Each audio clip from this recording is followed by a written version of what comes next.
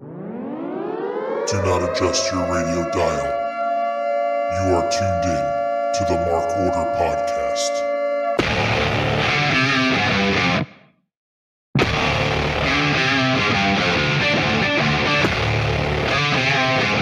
Join the Mark Order.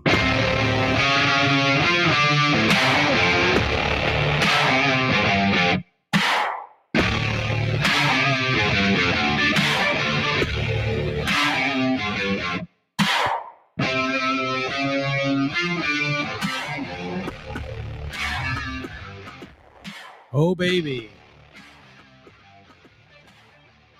You know, Ryan, I feel like things are pretty golden tonight. I love that. Got a golden outlook on the future. It's been a great day. It's Wednesday night. You know what that means. It's time for the Mark Order Podcast here on the Shining Wizards Network. Right now, it's a 2 live crew. It's 2 for me, 2 for you. And yeah, Ryan Schlong, how's it going, pal? Good. No Kate tonight. She's skipping. Nothing wrong with that. Nope. Love it. How you doing, Ant? I'm doing okay. I am doing okay. I feel like I'm losing track of the time because I'm like, wait a minute, was 4th of July this week or last week? 4th of July always screws me up. Well, it's been a long week because like my office is moving. Well, my office is closing and I'm moving to a different office. So it's made for like a long week because I'm just trying to make sure like I've got all my shit packed and I moved everything home. Because they were like, after this week, we're throwing all your shit away, whether you want it or not. So that's a way of doing it.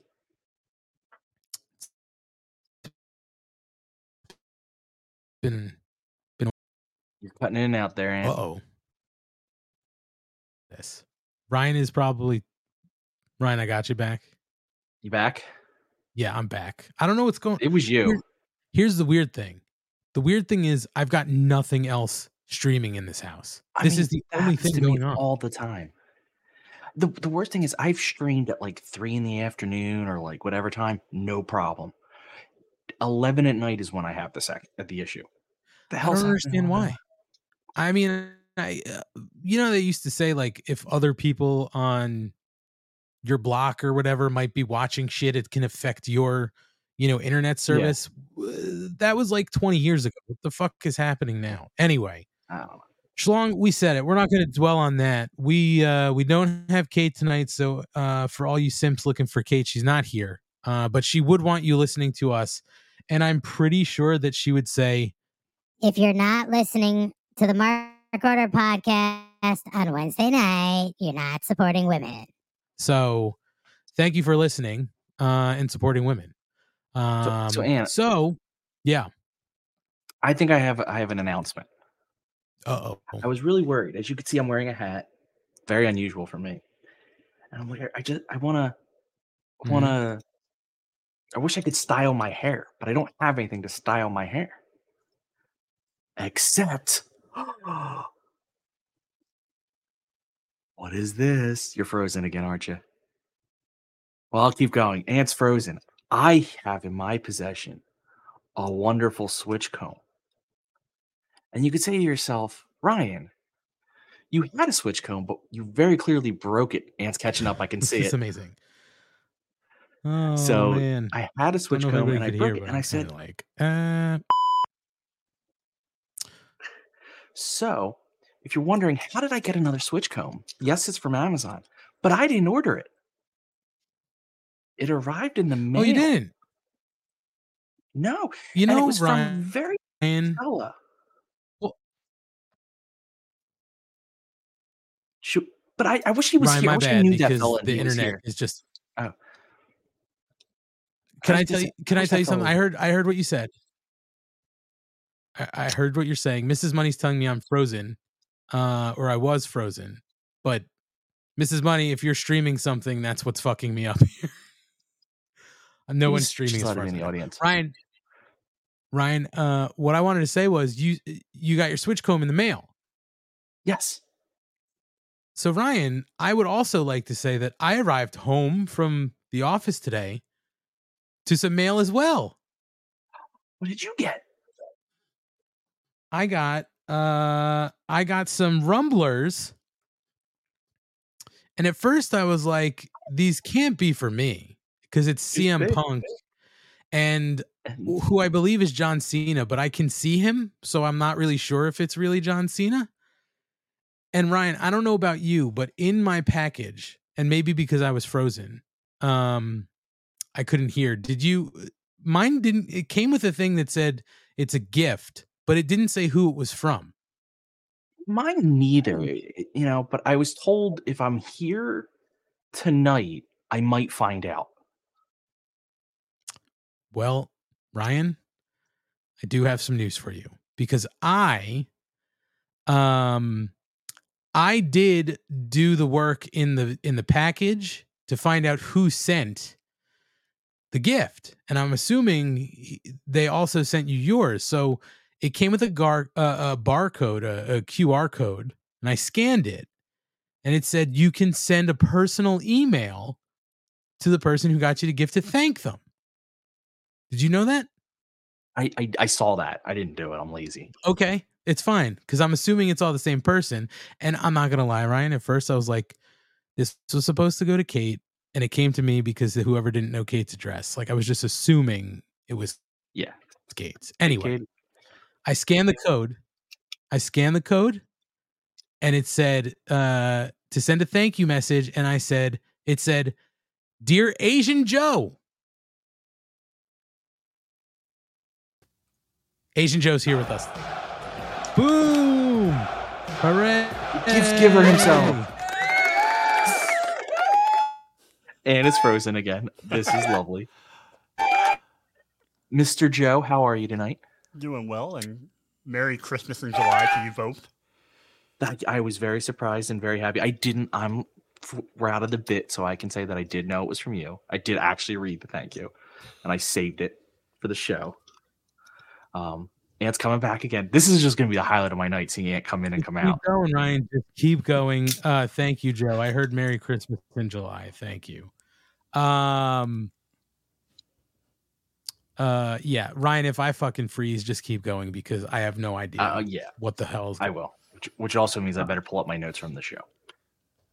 Yes, please be prepared just in case. Asian Joe, welcome. I did play some applause, but I don't know if anybody heard it. We heard it. Asian We Joe had the record scratch and everything. Perfect. I have my own intro prepared, so it's okay. Okay, good. Joe, welcome. First time here with us tonight. Thank you for joining. I think I'm frozen again. Okay, well, I'm not frozen, but that's good. So Joe, thanks for joining us. Actually, the funny thing is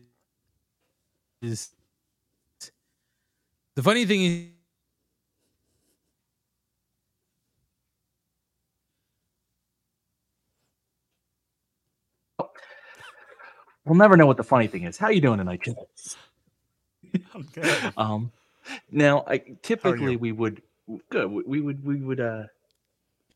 BS in this section, but it's a little difficult to BS with not knowing. So Ryan, going in and out. Ryan, vamped for a minute. I'm going to go out and come in. I'll be right back. I'm gonna vamp. Yeah.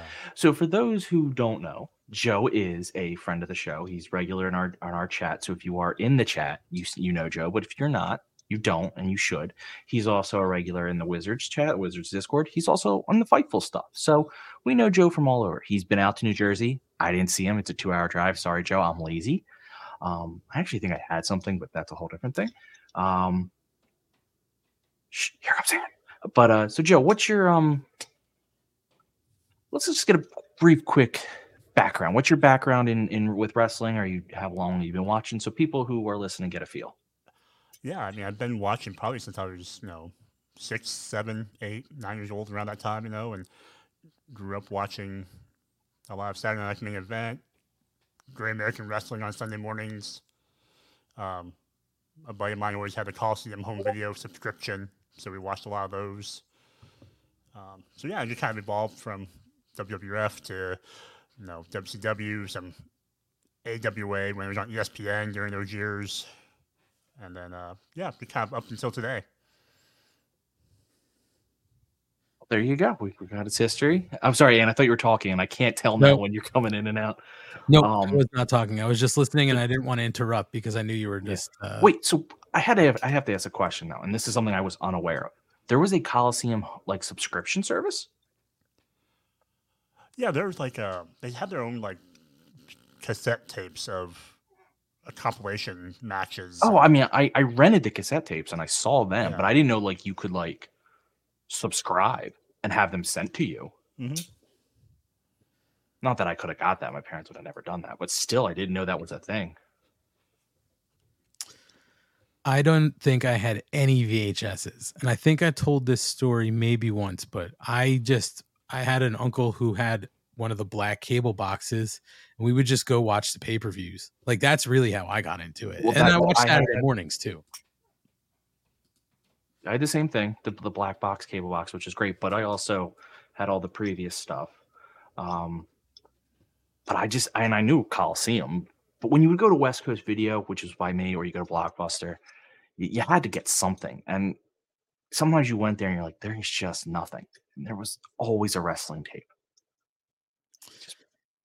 I always rented WrestleMania 1. I don't know why. I just like it was just always there, and Hulk Hogan and Mr. T were on the cover, so I was like, I'm just gonna get this. And I think at one point my mom said, we've rented this a lot, and I was just like, I want it. Like, please rent this. I think she thought I was fucking weird. It was your WrestleMania. It was your Royal Rumble '92. If you're Kevin from the Wizards, you just kept watching it. It's the only tape I could find. It was just in a random spot at the video. Royal Rumble '92 is also consistently the only VHS tape at my local grocery store, so I rented that. And SummerSlam '92 with Macho Man and Zeus versus Hogan and was it Beefcake? Probably. I'm not an idiot savant, so I can't recall these things off the top of my head. JPJ, who's on Between the Two Beards, which I will be on tomorrow, which I'll you don't have later. A beard. I know. Said Survivor Series '89 and WrestleMania 6 were his go-to rentals. Eric Freed says 94 Royal Rumble. This is very interesting to me. I'm not going to lie. Marky Mark had the black box. So if you had the black box, let us know. Yeah. And if whatever your go-to was, again, I don't think I had a go-to event. It was my go-to when there wasn't a movie there, that I would just pick any of the wrestling things I saw. Well, I know Kyle K. Spark says that SummerSlam with Savage and Zeus was 89, I think. We're all just too lazy to actually pull it up, and I'm not trying to surf the internet since my shit keeps crashing, so.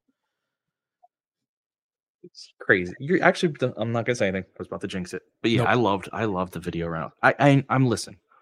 I'm not gonna be an old man who doesn't think that what we have now is better. It is. Be able to just stream and pull things up whenever you want. It is far superior. But there was something special as a kid going to the rental or store or whatever, and the movie or the wrestling or whatever, and finding that thing that you just were like, I've been waiting all week to get this one thing. Yeah. Well, I got lucky too, because the same uncle who had the black box, he would record all of the show. Mm-hmm. So if I went over to his place, I would just pull VHSs out of SummerSlam '89, Royal Rumble 1990, WrestleMania 3, WrestleMania 2. You know what I mean? Like, it would just be like random shit I would be able to pull out of the home library, which was fantastic. Also, if I can back up for a second, because I think I was starting to say the funny thing before. Asian Joe, I'm glad to have you here. I want to finish the thought. The funny thing is I had you planned to be on before I knew anything was coming to my residence here. So it's just very funny that it arrived today. And I had it here to share on the air. My CM Punk, and who I believe is John Cena. But again, he's visible, so I don't know if that's really him. Well, Aunt, you did make a request when Kate got her Tyrus 2-pack that you wanted the CM Punk John Cena one, so I went and found it for you. Oh, I That's forgot I that's said a that. callback. I forgot that I even said that I would love to get the CM Punk one instead of Kate. So thank you, Joe. That's fantastic. I'm gonna hold this one over her head. It's really just a rib on Kate. Yeah. It's perfect. The best. And rib. Joe, I'm gonna say now, I really appreciate this. I'm gonna really feel bad when I break this soon because it's just what's gonna happen. I almost bought you a 4-pack. I mean, they're like $5. It's not exactly the most expensive thing that's ever existed. Ryan, is that a it's better just- quality than the one you previously had? No, it's literally the same exact one that I bought. Okay. Which I'm glad because I would even if it would have to be like, titanium for me to not break it. So like, this is probably the better route. Just go cheap. Well, We next time we'll do- get you one of those flat top combs, those plastic ones that have like the little spikes on it. Oh You yes. remember those? Like you put it like around your finger and kind of. Yes. When I had No. hair, that was what I used to love combing my hair with. Yes. So Ryan, it was a hand comb. And I had a blue one, Joe, and it was Ryan, it was literally you held it in your palm, like you put it around your middle finger. It had a little ring and you held it and it was just flat pretty much against your hand and you would just comb your hair with it. It was the best comb I ever had. And then one day the ring snapped and I had to toss it and I just never replaced it. Oh. And I want to establish Pluggo's lying in the chat, trying to tell us what his rentals were. For WrestleMania 38 and Great Balls of Fire, Blockbuster was already gone. So don't try that for me, Pluggo. I'm on to your game. Kyle K. Sparks is also adding here. I actually didn't rent any, but my dad's friends would buy pay-per-views and tape them. Survivor Series 87 to 88, Royal Rumble 92, WrestleMania 6, Clash of the Champions 1, a whole bunch of them. Those are some good events. So yeah, this is the bullshit section of the show, and things seem pretty good here. But Joe, I know that Ryan was asking you a little bit about your wrestling background, but you have a little bit of like a broadcast background too, right? Yeah, in college I studied journalism, so I did a lot of news editorial, print journalism, and then broadcast production, ranging from mostly video production. So, and then my first job out of college was really working at local, like weekly newspapers. So. And you said you used to do, I think a sneaker podcast or a sneaker YouTube show or something like that, right? Yeah. So like in my former life, I had a YouTube channel and back in probably 2010, 2011 and, had a little sneaker YouTube video channel and did some interviews on that. And, I think I earned one check from AdSense on YouTube. So, Nice. I had enough and I got paid $100 once. Hey, it's more than we've had. I think I still have about 2,000 subscribers on that dead channel. Send them our way. Holy shit, Asian Joe is Asian. Yes, Shining Wizards. Asian Joe is Asian. Only on the outside. Okay. I have a question for Asian Joe now that we're still in the bullshitting section, but it's a very relevant question. How Sure. did you get into reviewing cereal? The pandemic. And we should probably note that really quick. So Asian Joe, you do like now, is it just cereal or is it all sorts of snack foods? It's mainly cereal themed. So, cereal, sometimes there's cereal pancakes or cereal syrup or, some of those novelty things, but mainly just weird cereal. And you have I think I saw a post on Instagram or Twitter. You have a couple, I don't know if you just put them out or they're coming. I put one out over the weekend after the 4th of July. So it was it was icy cereal, the old the blue and red beverage that you get. And I have another one coming up about Kit Kat cereal, and then our friend SJ, who's also usually in the chat and on the Discord. She is going to be sending me down some Canadian cereal. Ooh. Yeah. So it's just going to be maple syrup in a bowl? Something from Tim Hortons. Oh, maybe donuts. Yeah. So Okay. I will say I recommend reading it because I did read it. So to all our listeners, go read it. We'll plug it. We'll retweet it. I've put it out there before, but also, and Joe will give his plug. What's the address? Just so. Oh, it's a ugly address because it's a free website. I didn't want to pay for a custom URL. Okay, then we'll just Yeah, cerealaisle.home.blogspot. So go to that or go to Joe's or our Twitter will be there at some point in the near future, like tonight, obviously. But Yep. I would suggest read it, but don't read it when you're hungry. I read the icy one, and all I wanted was either the icy cereal or an icy. Now I do have to ask Joe. I didn't read it, but how was the icy cereal? Because I'm not gonna lie, when I saw the picture, I was like, that sounds awful. It wasn't bad. It was somewhere between like a Captain Crunchberry and Okay. like a Cocoa Puff as far as the texture. Sure. Otherwise, a berry flavored cereal, and they advertise this cooling feature that when you eat it, it cools your mouth.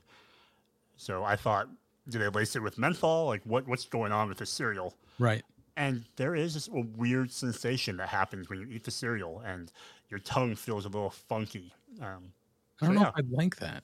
It's Now, different. is it better dry or with milk? Probably milk. It had a weird aftertaste eating it dry. That's. But it didn't matter. It's still.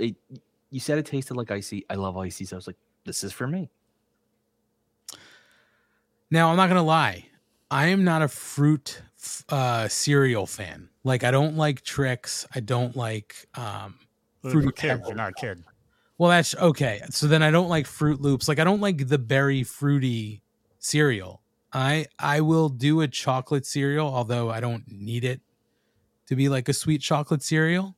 I actually mostly like honey. Like honey, I saw somebody in there, Honey Bunches of Oats, like Honey Nut Cheerios. Those are kind of like my favorites. I know that's very plain Jane, but that's sort of what I prefer. That's about my level of what I call like adult cereal. Is Honey Bunches of Oats. Where Okay. it's still not very adult-like, but I refuse to eat adult cereals. Give me goddamn Cinnamon Toast Crunch. But I will say, JPJ came in with a hot take. Captain Crunch Peanut Butter Crunch is the best Captain cereal. It's probably accurate, but I don't know if I've ever had it. I have, and it's good. But that's a hot take. That is a hot take. There's also a question that we passed by. Eric Freeds is asking Asian Joe, is Asian Joe's name on his license? You'll never know. Okay. And it is interesting too, though. I also don't want to pass this. Marky Mark Kayfabe says, fun fact, Marky Mark's name is neither Marky or Mark Kayfabe. Are you supposed to discuss now? We could discuss. I actually want to address something that I just noticed. That Joe is wearing one of the very limited edition Mark Order Podcast gray versions. We're not to that part of the show yet. That's right. It doesn't matter. I with gray's not available to anyone else. You get to show off the fact that you're special. Like your sneaker days, you got something no one else got. It's one of three. That's going to be a pricey collectible when we all kill each other in a mass murder suicide. It took me 4 days to find it. It was kind of buried somewhere. So, well, that's not gonna lie. That's as memorable as we are. So I'll take it. What else, Asian Joe? Anything else you want to mention in the bullshit period of the show? Anything else happening that Tell you me want? about what's going on with you guys. Well, I talked briefly about it. My office is closing in New York City. Don't hate that. But they did tell me that they want me to go to the New Jersey office, and I was like, cool. But I was under the impression they would only want me there a limited amount of time. And I found out this week they want me there 3 days a week from here on out. And I am literally the only person on my team who has to go into an office. So it's kind of a bummer. And nobody else that I work with at my company, literally nobody else that I work with has to go into this office. So I am Will you be the only person in the the office? No, but it's teams I don't work with. It's other parts of the business that have nothing to do with me. So it's kind of a bummer. But what I won't miss is the saga that I had tonight where I got on my train at 5:50 and I didn't leave the Hoboken train station until 6:30. I will not miss that.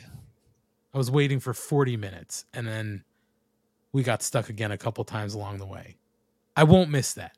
But we'll see what happens. So that's about all that's been new with me, Agent Joe. Oh, I did. You guys probably can't see it anymore because I lost my overhead light. I don't know what happened. It's just not working, and I haven't gotten anybody to come fix it. I did start going through all of my AEW figures. There are way too many fucking figures. I have a giant tub. I don't know how big it is, full of these goddamn figures. And then I still have shit stacked up behind me. This is only a short portion of what is here. Everything further over on the bed stacked behind me is still action figures that I have to place somewhere. Can we do this like one of those like auction shows where I like come in and pretend that like I'm discovering these things for the first time? Like, oh my God, it's a rare chase. I can tell you this. Millionaire Matt is the one out of the two of us. He's the only lucky one. He has gotten some of the chases where you order from like Ringside Collectibles and you maybe have a chance at getting the chase, figures. I haven't gotten any. I do have some of the limited like Shop AEW ones where it's like 1 of 1,000. Like I've been lucky enough to get in on all those. I'm a little pissed I won't get a Sting San Diego Comic-Con figure, but I'm not going to San Diego. And it sounds like nobody else is. But I will say this, Ryan. I do have a couple duplicate figures that weren't of my doing. Like one of them, I have a Hangman. Matt got me one that was a Walmart exclusive. Somebody else got me one. And then I think somebody else got me one. So I have 3 copies of this same figure. I don't need 3. So it might be a way to do a giveaway. And then this one was my doing. I don't know why I bought 2 authentic scale ring sets. Oh, I remember that. No, I remember why you did it. Why? You told on the podcast you were going to open one to have for the kid. He has one. He got one. So you got 3. So I got, for Christmas that year, I got him one with Ref Aubrey. That was the only one that was available at the time. And I got one to keep in the box. I then, when they put the Kenny Omega authentic scale ring size up with the Kenny Omega figure, I got one. And then at some other point, because I let all the shit pile up and I didn't catalog anything, I had nothing to look up. And I was like, I definitely didn't order that. And I ordered it again. Oh, okay. Because originally you said you were going to get 2, but it was all because of getting Little Money one. But now you. So I have 2 Kenny Omega ones. That might be something we would do for a very special giveaway. Did you get Fight Forever?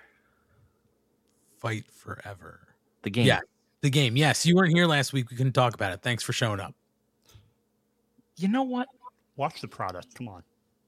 Did you? No. I don't. Thank you, Joe. Thank you, Joe. I don't watch when I'm on. I don't watch when I'm not on. It's amazing how that works. Did you get Ref Aubrey? So, I a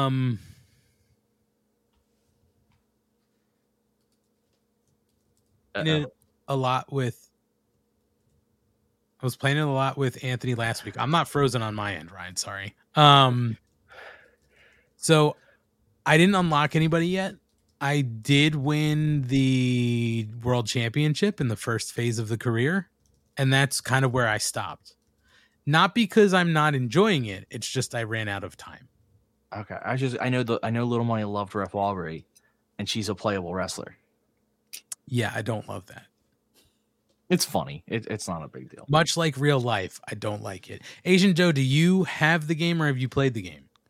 I have not. I haven't played a video game since PS4, like early PS4 days. So yeah, I just don't do that.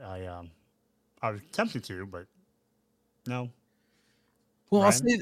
I'll say this. Sorry, I didn't mean to cut. Okay. I will say this. Because Ryan, you talked about it because you played it a little early because you had the digital pre-order or whatever. You got in a day early. I didn't. And I was hoping to talk to you about it last week, but you weren't here. So it is a lot of fun, and everything you said was absolutely true. Like, you can pick it up and start playing immediately and not just get dominated. Like, you can just pick up button mash and get through the game. Like, that's a lot of fun. That being said, though, it does get super repetitive. They're gonna have to patch it with new things to make it not feel so repetitive. Like, they don't have to change all the gameplay, but like, Ryan, you played career mode, right? Mhm. Played it a It's couple times. just so competitive, or so repetitive. I'm sorry, competitive. It's just so repetitive. So realistically, like I said when we first talked about it, they need some kind of universe or something like that, GM mode, whatever you want to call it, where you can kind of like book your own thing at the same point, because that's how you kind of get around the repetitiveness a little bit, because you can create like, and you can even I think I forget which place did it, and I don't know if it was only for a specific thing, but you can even try to get like specific outcome, like career, GM mode randomized, where you try to get specific outcome of matches, like it's a challenge. I've unlocked everyone, so I've been playing it a lot. Owen is the hardest thing Paul White is the hardest person to unlock. Owen is the most monotonous because it takes 100 one-on-one regular exhibition matches. Oh, That took forever. Paul White is goddamn impossible because you have to play career mode as many times as you can just to get lucky enough to be Right. in his storyline. it's random, right? That's what I read. So you unlock Brody Lee through the storyline. You unlock Paul White through the career thing, and you unlock one. I think you unlock the other just by winning it. But Brody Lee and Paul White are very random, like how you get there. Right. Paul White's, I won't spoil how you win these things, even though I don't think it's really spoiling to say how you get them. But I will say the Paul White one. So you get to his story, and then you have to beat him in 3 minutes. He's goddamn impossible to beat. Like the whole thing is, if you lose, you don't get to unlock him. So you have to restart your game every time you don't get 3 minutes. Like, you have to make sure it doesn't save. Oh, he can't be pinned. Yeah, he can't be pinned. Yeah, you just can't pin him. He's resistant to punches. You can't do a move on him. The key is basically to get outside the ring and get him in a count out. Wow. It is the hardest thing one of the hardest challenges I've ever had in a video game. I don't understand where it came from in this. Well, Ryan, and you said that was for who? Paul White? Oh wait, Marky Mark got him. Yeah, Marky Mark saying I unlocked him second playthrough. So get on that. Did you unlock him your first try, or did you have to lose a couple times? Because the playthroughs are different than tries. Like, I got Brody Lee on my second playthrough. Like, he was the way I got to unlock. Scott George is also saying that's one night of wrestling for TK. Agreed. Yeah, but it's JPJ said in there, it's fun. There's just nothing to it. That's 100% what it is. It's a fun game. Like I told you, I think you and Little Money probably have a ton of fun playing it because it's so simple. He loves it, except for when he wants to fight and a tag team on the same team, and then he goes away, and I'm like, I can't win without you. You have to be here to break these pins up. Like, I actually will give the game credit. If you're playing tag team solo, it's far better than WWE 2K. Because you actually have a chance of your guy stopping the other team from running in, which I felt like in WWE 2K never happens. I don't remember the last 2K that I played. I think I actually downloaded what was the last one with Rey? Not the last one. I think the one with Rey Mysterio was one of the free PlayStation Plus games that I downloaded, but I really didn't play it. Like, yeah, I think I downloaded it for Little Money to play, and he didn't really want to play it, or he moved on to something else, and I just never played it. But this he actually likes a lot. He made his wrestler. His wrestler is the same wrestler that he pretends to be when he's wrestling by, in the living room. It's Skeletor Deathblood, even though I told him I think you're going to have a problem with the trademark. But Skeletor Deathblood, he wears a hockey mask. He's got horns. He is as tall as you can be, as heavy as you can be, but as jacked as you could be. That's amazing. He's very slow, but he's powerful. Yeah. So that's hilarious, actually. How many unlockable characters are there in this wave? There's 3 secret, which aren't secret. Everyone knew they were in the game, but they call them secret. It's Brody, Lee, Paul White, and Owen are your 3 quote unquote secrets. You can, if you play enough, every time you win a match, you earn money. It's fake. So like you don't have to play, you can't pay to get these guys. But if you pay you know, the money after winning matches, you get Cody, Ref Aubrey. They're the 5 that I've encountered. If you bought the DLC, Dash and Cash and Dax are automatic. You don't have to unlock them. So it's not too bad because I hate unlocking wrestlers. I think it's actually an annoying trope. Like, just give me the guys I want to play as. But at least they don't make you pay to do it. Like, you just have to consistently, like 100 matches is a lot. Luckily, I use this game as like an unwind thing because there is no thought to it. Yeah. That like you just go and you play a couple matches. Yeah, there's Mark said it. There's 50 playable characters, right? Yeah, and Dax and Cash, anybody can buy them. It's not like you had to get the elite pack. It was just that if you bought the elite pack, they're included, you know, on the day of purchase or whatever. You can download them when they become available. But like when I turned it on, like the 3rd or 4th day, like on the PlayStation, if I went down, it was like, oh, buy, you know, the first, you know, pack of wrestlers or whoever, and it was, you know, basically it's going to do the same thing you did. You could play Cash and Dax, but I haven't bought anybody yet. I've just been racking up coins. And then I think I bought like 2 jackets for, you know, Skeletor Deathblood, neither of which got used. So I was like, well, that was a waste of money. But you know, there's a couple weird quirks in the game. Just anyone playing it for whatever curiosity. Kenny Omega actually has like 3 outfits he can wear. Yep. But you don't know that until you actually go into his editing of the character and go to his presets and create new presets. Yeah, I did find weird stuff like that. Like, you should have the ability just to change their outfit in the option screen. Yeah. But if you haven't gone to their editing section yet, you don't have that ability. Also, it's really annoying that you can't change the color of someone's gear. Because like Adam Cole wears the same gear all the time. Just change the color, like, and you'd be having. But other than that, it's a lot of fun. Like I said, I will never deny that it's just a fun game to pick up. They just need to add a few things to make it. Yeah, for sure. For sure. Well, Ryan, before we move on, because I feel like I dominated that section. What's new with you? Anything new with you? So for once, yes, I am going to plug. I'm going to plug here. Oh boy. I'm going to plug at the end. Oh God. No, it's this is actually something. What'd you say? He's plugging himself. Ooh. The 2 of you. One, he's taking a shot at me not leaving home, and you're saying I'm plugging myself. You guys are just rude. So if you've been following the Mark Order on Twitter, I've abused my power there, though I've called it out that it was me every time. I, on my other side, and it's got its own thing going, started a history blog because I am trying to become a historian.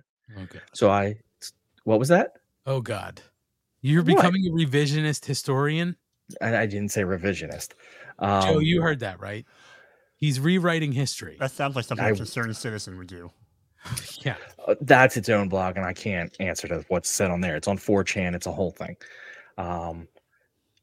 So I would ask anyone who's a supporter, if you have any interest in history, it's very quick reads. I'm not looking to, weigh you down with tons of details, just to basically almost like if you were to hit random on Wikipedia, you get an interesting article that someone picked for you. It's hereforhistory.com. That's the blog.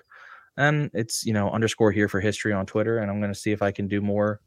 I'll probably expand, but just something I'm trying because that's a goal of mine in life. So, I will still obviously mostly run out of the Mark Order because wrestling is what most people chat about. No one wants to actually chat about history. But if you want to chat about history, I will engage you on that one. Yeah, don't bring history to the Mark Order one, please. Unless it's about wrestling. I mean, I guess. But you heard it here first. Check out Ryan. Support Ryan's. What was it, Ryan, again? Hereforhistory.com. Hereforhistory.com. Check it out. Ryan is rewriting history. He's revisioning history. So check it out and see what he really knows happened in the past. You'd be surprised what I'm going to write. Oh, it is. Fire doesn't melt steel beams. Oh, man. It's shocking. Thanks for the Creed What was it? Creed. I forget what the name of it. Blogspot. Creed Yeah. Thoughts, whatever it was. Yeah. Yeah. It's a Word document. I've read some of it. It's pretty shocking, even for the internet. Well, that's fun, Ryan. Congratulations and good luck on your history thing. You tell me when, and I'm going to ship you a Make America Great Again hat, because that seems to be the next thing, and that's how you're going to grow your base. I'm not even joking. That's how you're going to grow your base. Ryan? There is a base for that. Not exactly what I want to approach, but Ryan, play the act, right? Put on the hat, play the character, monetize that son of a bitch, and then when you get a little bit of quiche, just turn it off. Turn heel. I got all your money now. I'm gone. You're like, I'm not a revisionist. That's not what happened. You fucking, I don't know what the other version of it is. I know you're a libtard. What's the other version? What's the opposite side? I think they call you a Nazi. It's just Nazi? Yeah, I think you're right.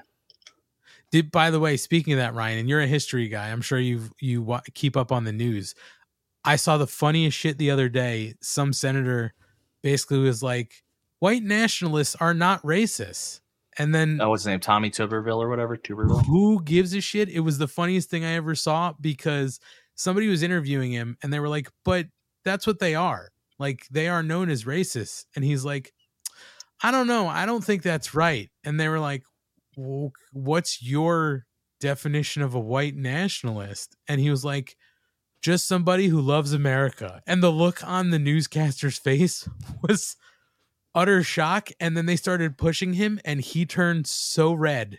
It was the funniest thing I've seen on the news in a long time. And he doubled down later, like a day or two later. It was one of those things where he can't turn back now.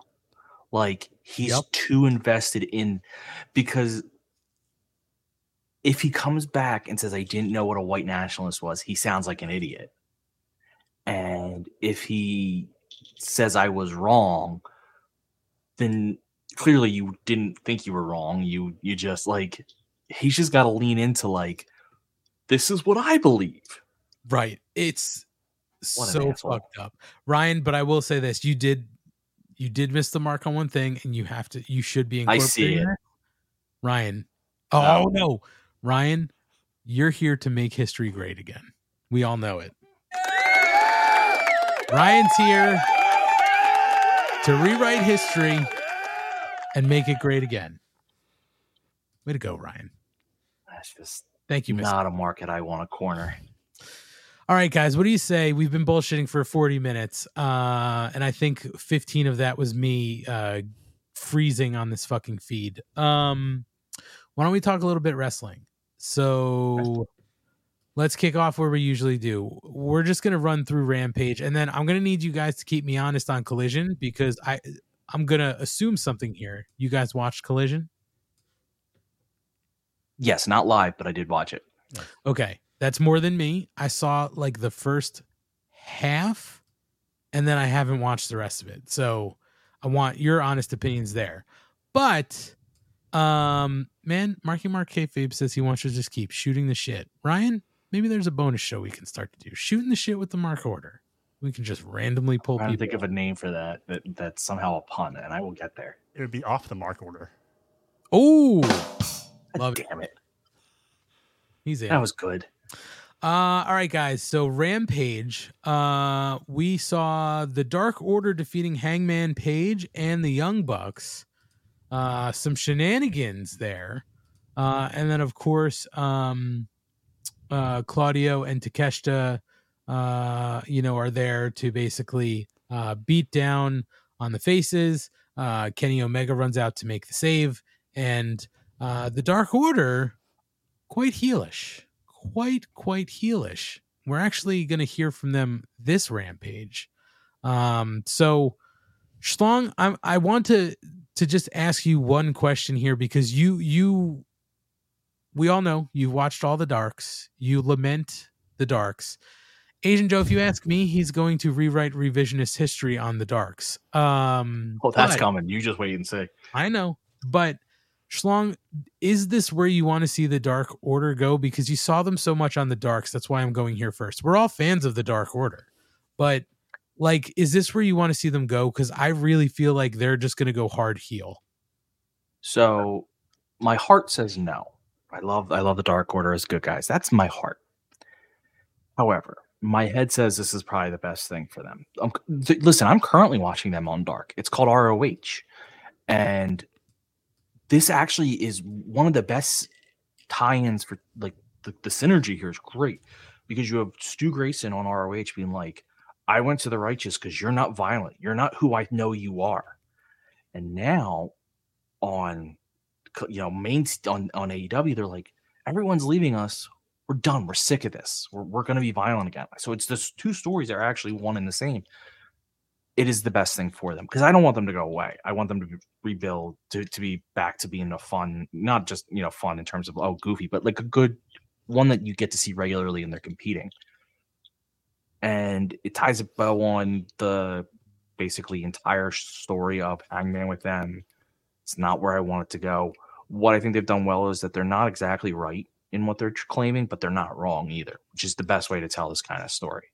You can't make them 100% wrong. You can't make them 100% right because it just doesn't work. So yeah, it saddens me. It breaks my heart, but it's the way it has to be. And Joe, I mean, what are your thoughts on the Dark Order? Because I see like it makes sense as a team who essentially has been like some of their closest allies essentially in their eyes turn their backs on them. Hangman Adam Page pretends like they were never anything, and Stu Grayson turned his back on him after returning. So it's like it all makes sense, but is it where you want to see him go? I don't know if it's where I want to see them go or not, but I think it's where they have to go because I feel like through a lot of the storytelling on AEW and other wrestling, it's when people are hit that low point, that rock bottom, and they're searching for purpose and looking for, how do we get this edge back? How do we, find ourselves again? And it's easily tempting to go take shortcuts and be ruthless and, be aggressive again.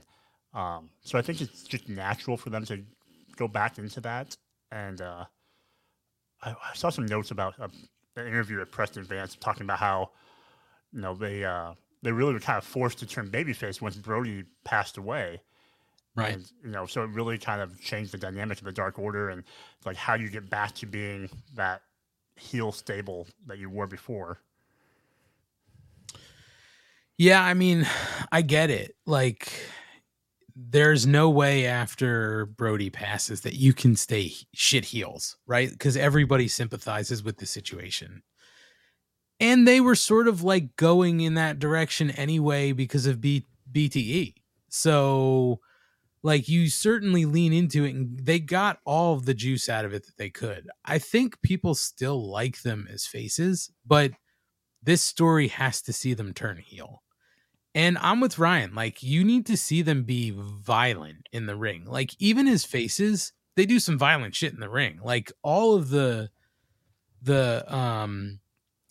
tandem offense that Reynolds and Johnny Hungy pull off is violent, are violent move sets. So to see them work heel with it, I think is going to be great. But I just, like, I'm with you too, Ryan. Like, we have to see this turn into something, right? Like, they deserve to have this turn into something for television, not just for internet. Agreed. All right, moving on.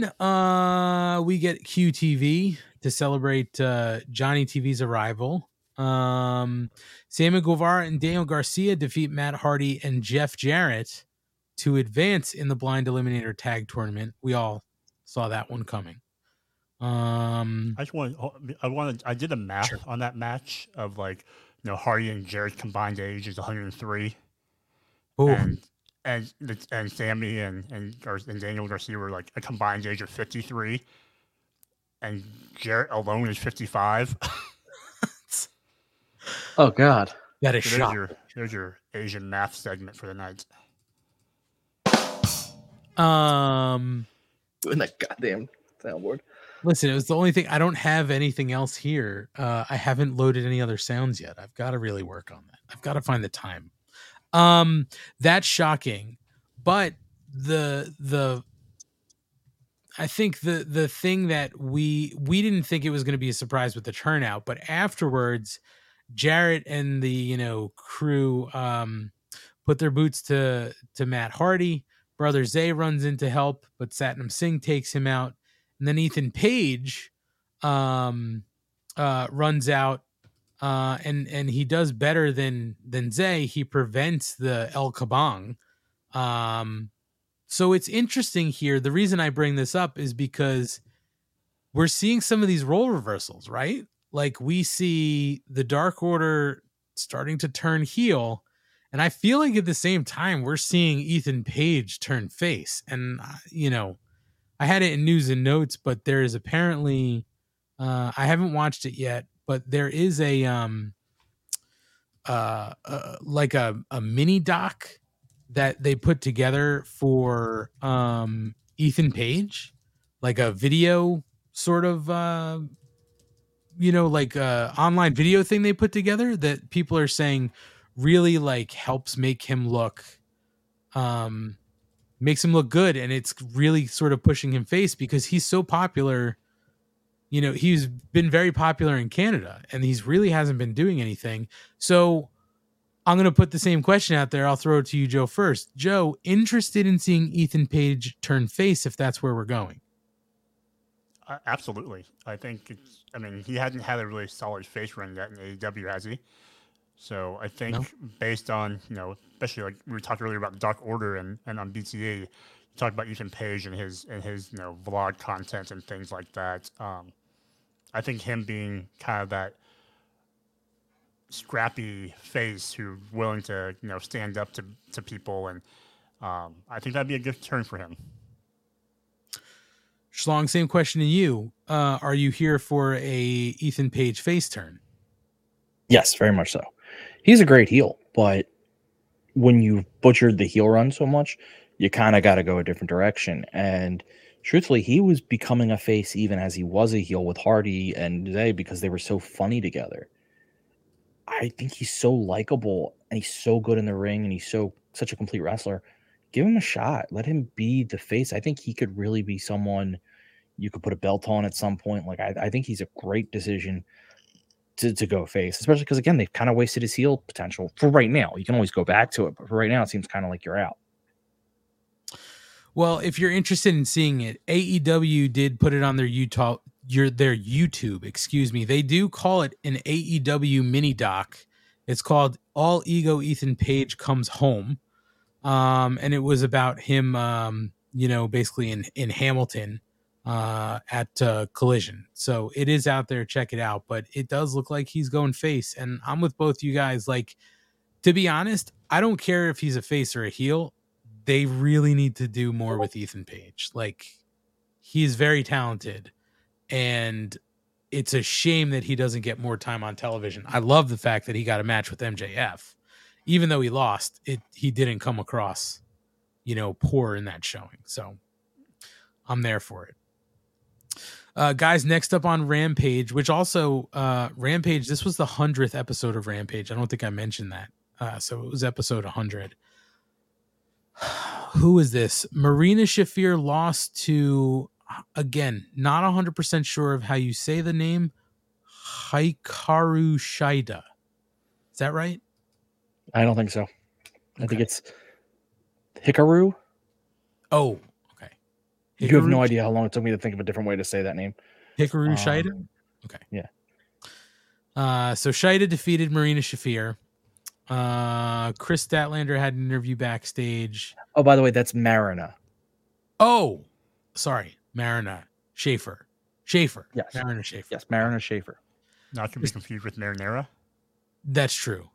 That's her Italian cousin. Yeah. She's not Italian. Mamma mia. Chris Statlander called herself the defeater of the undefeated.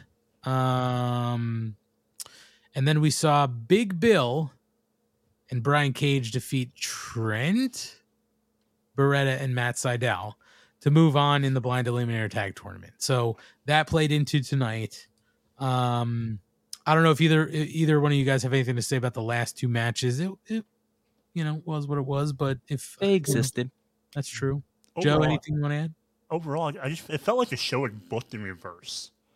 Yes. Like it's like the way they had the card. It was a weird, match to open it and then to close it on a match that would have been on Dark. Yeah. I mean, that's kind of Rampage now, though, where they realize that they get the best chance at 10 and the worst chance at 11. By the way, Scott George, I think, is trying to tell me, well, a couple of things here. Marky Mark is saying, is it Hick Aru Schneider? That doesn't sound... No, that's a new movie by Rob Schneider. Oh, okay. He plays a hick down south. Scott George is saying, hi, Kiro Shida. Okay. Who are you saying hi to? I don't know. And who is she? Yeah. I don't know. Okay, so let's move on to Collision before we wrap up the first half of the show. So again, as I mentioned, I only saw like the first half of it. And then I haven't watched the rest of it yet. I plan to watch the rest of it. This was what they were sort of unofficially dubbing semifinal Saturday. So we opened up with a Punk promo where he's basically talking about, his rivalry with Joe, and was really just pumping up the main event. I didn't think it was a terrible promo, and it was something they don't always do. So I didn't necessarily mind it. I don't know if either you want to add to anything here, or we can press on. No, I like the fact that it was at ringside and not in the ring. It kind of gave it a different feel to it. True. That's a good point. It was unique. Like, I didn't think about that, but it did feel different because of that. And he was really leaning heavily on the Canadian piece of the Owen Hart. It would have been nice. Some cheers. A lot of cheers. It's true. I mean, it would have been nice if they had a Canadian in this tournament, but again, we're knitting picks. So we moved on to our first semifinal match in the Owen Hart tournament. Powerhouse. Oh, I'm sorry. Jesus. How can I forget? Powerhouse Hobbs versus Ricky Starks. And this saw Ricky Starks defeating Powerhouse Hobbs via pinfall. So Starks is in the final, where we're going to await the winner of Asian Joe versus CM Punk. Oh, I'm sorry. Samoa Joe versus CM Punk. Oh, man. So after the match, QT Marshall, who sort of cost Powerhouse Hobbs the match here because he was on the apron, and Ref Aubrey, I believe, wouldn't count until he got off. Should have had the win. So Marshall is trying to talk to Hobbs, who's looking away, turning his back on him. Then finally, Hobbs pushes Marshall across the ring. QT is begging and pleading for Hobbs not to listen to the crowd to powerbomb him or whatever. And then Aaron Solo hit the ring to get in front of QT, but he was hit with the spine buster. And then Harley Cameron got into the ring to jump in front of QT Marshall. And that was enough for Hobbs to basically be like, I'm good, I'm leaving. So, I mean, they didn't officially say they split him off, but I mean, seems like it. And Schlong, as far as you and I are concerned, I think we're good with that, right? Like, we didn't want to see this long term. This was working so well. I loved it. It was amazing. You have this killer, and let's just have him be with a comedy group that I legitimately love the comedy group. But yeah, let's just team them up because that's working so well. Yeah, no, this was perfect. The match was great. Ricky Starks is a stud and a star. He was the one to win this, but the match looked great. I'm so glad Powerhouse seems to be on his way out with QT's crew. Powerhouse's spinebuster is amazing. I really love his spinebuster. He gets the full torque. So and he looks jacked anymore. See that boy, whew, he's in good shape. So yeah, this was an awesome match. The right guy won, but it also had the right outcome for the loser, where he seems to be progressing positively. As usual, it's just funny. Kate's not here, but she's in the chat. my God, priorities. She does say typical positive Ryan, which is true. Some people would say Ryan's almost like a robot who's basically just being like, I love it all. I just Sorry want, that I like to enjoy things, guys. I just want to see wrestling that I love. I love it. I don't hate anything. Don't stab me with the switch comb. okay. Joe, anything you'd like to add here? No, I agree with kind of positive Ryan and that the match served two purposes for moving Starks along and then setting up something with Hobbs finally. Whether or not they turn him face or they just make him a heel versus heel situation. The match itself was fine. I thought it picked up really after the picture-in-picture. Kind of that second half really kind of carried the match. But yeah, other than that, I don't have any complaints. Yeah, I thought the match was great, and we're gonna see who he's gonna face later. We get a Miro promo,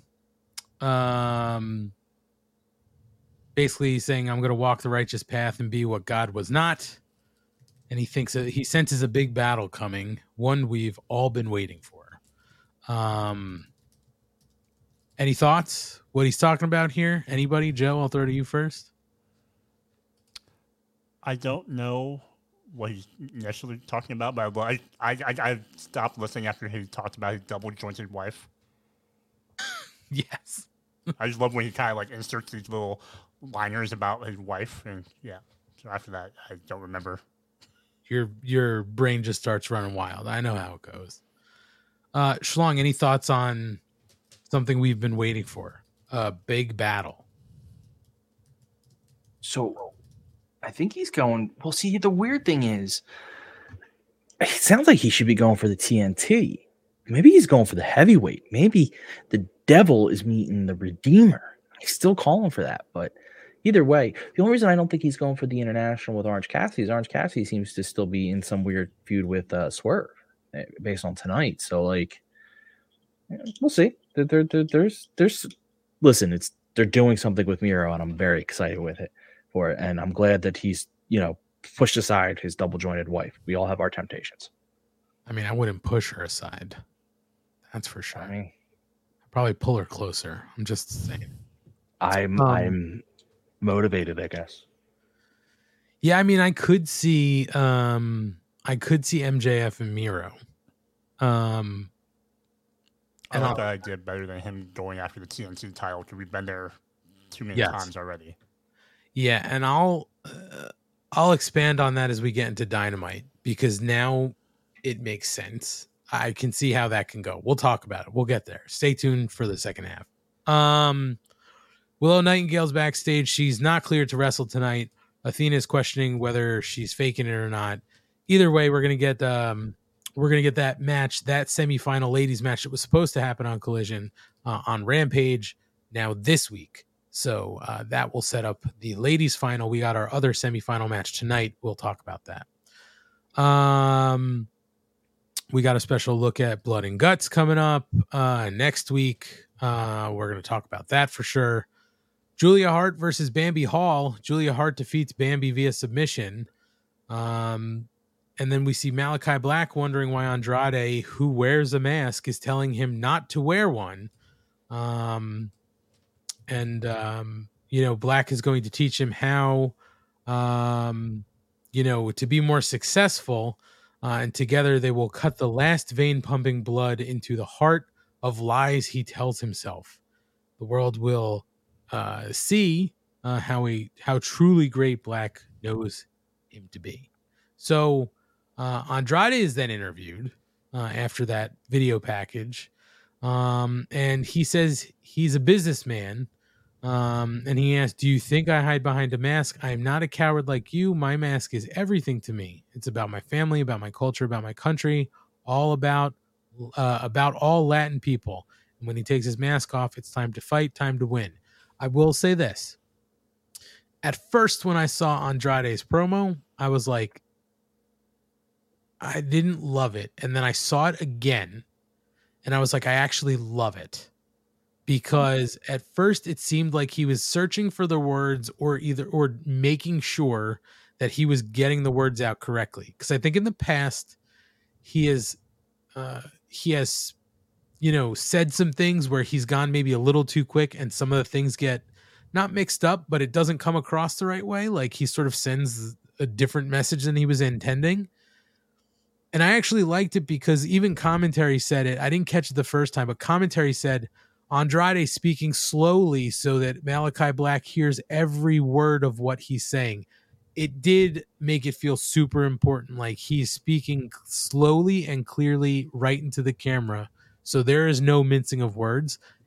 On second take, I loved it better than the first. But I'm just interested in seeing what is going on here. I don't need to see Andrade join this faction. I think we're going to get LFI versus House of Black. But do we like where this is heading? I'll throw it to you first, Joe. First of all, we're going to say LFO. No. Okay. I thought you were going to slip and say LFO. I was going to say LIJ. Girls that wear Abercrombie and Fitch. You take him if he had one wish. Anyhow,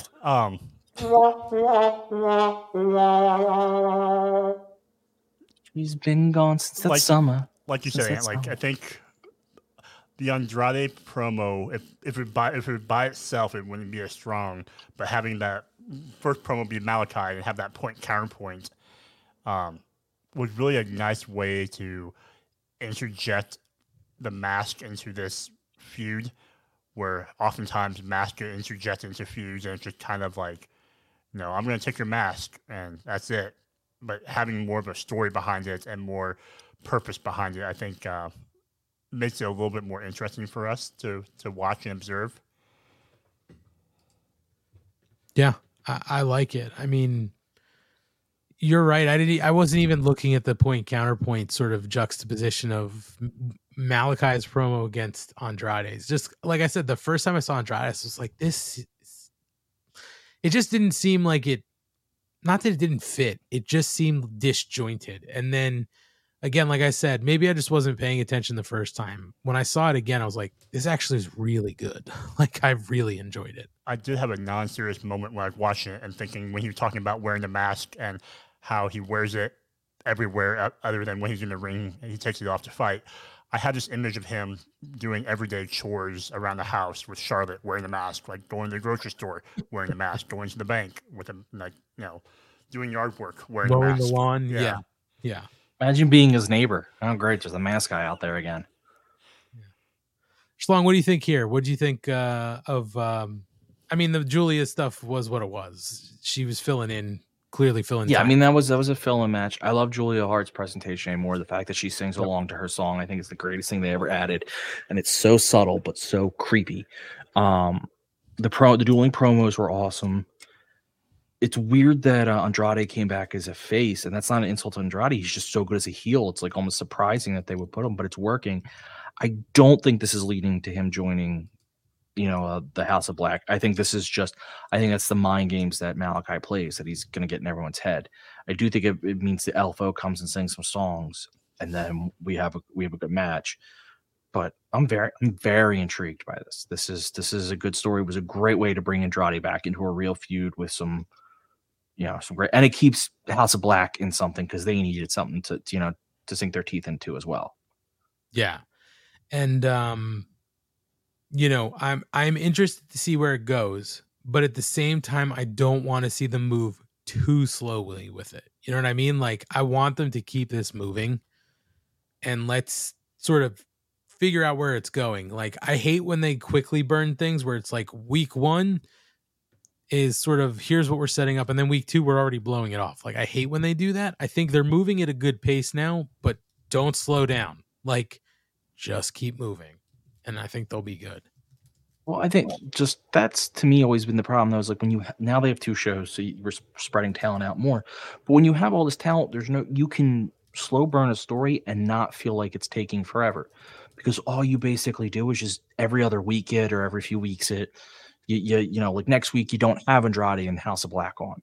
That way you just don't tell the story that week, and then the following week you do. Like you can you can slow roll it without people being like, "Oh, this is dragging." When it drags is when you keep seeing the same stuff over and over and over again. Yeah, I mean, I agree with you, Ryan. I think they're moving at a good pace. I really just don't want to see them slow down. You know what I mean? Like, I don't want to see them take a week off with this because I think you lose that momentum. I'd like to keep it going. Moving into the next match, it was our JP Loves Gaming. Go ahead. The LFO lead singer did pass because that JJ Loves Gaming says LFO lead singer passed, I believe. I'm pretty sure too. And Well, I would take him back if I had one wish. Another member passed, and then another original member passed. Jesus Christ, are they cursed? Because one guy got replaced before they made it big. So Jokes why I on know you. this, I have no idea. We know it's because they're your favorite band, but It's summertime. That is true. It is summertime. this is fun. We had our tag team eliminator match, Bullet Club Gold, or the Bang Bang Gang versus FTR. And for those who maybe weren't aware, an eliminator match means if Juice and Jay White lose, they do not get to challenge for the titles as long as they're held by FTR. That's the eliminator part of it. But if they do win, they get a shot. So, cutting to the end of this, Wheeler eats a Blade Runner, leaving White and Harwood, alone in the ring. Dax didn't catch a tag that happened, and he tried to roll up Jay White, and Juice used that opening to DDT him and score a pin while White was stopping Wheeler from breaking it up. So the Bang Bang Gang win to defeat FTR via pinfall. And we do eventually find out, to be honest, I don't know if it happened here, and I'm not far enough ahead in the notes, but they are going to get a shot 2 out of 3 falls this Saturday on Collision for those titles. This match is where live on the Saturday night, I got about halfway through it, and then I left. So I didn't see the end of it, but what I saw, the first half of it, was fantastic. And everything I saw about this match was that it was really well done. Ryan, your eyes are as wide as saucers, so I'm going to go to you first. Did you love this match or did you hate it? I'm going to guess that you loved it. I mean, listen, I could be the most angry man in the world. You have to love this match. It was a world-class banger. They went at it. Both teams looked awesome. It was just, honestly, just good tag team wrestling, which seems weird, but they told a great story. The ending was clean, which was the most shocking part. Like, it wasn't this, you didn't have the guns come running down and like bang, Cash on the back of the head or something. And that, like, it was relatively clean. It was just awesome.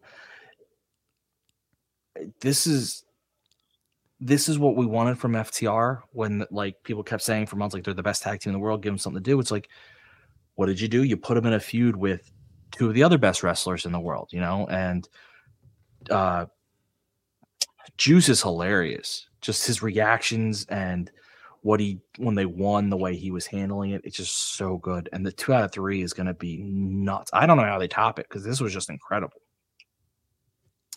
And Kyle K. Sparks did note that it was in a backstage interview with Shivani almost immediately after. Yeah. The match. So they were interviewing FTR, and then the Bang Bang Gang came back and were like, "Why are you interviewing them? We're the winners. We've won twice now.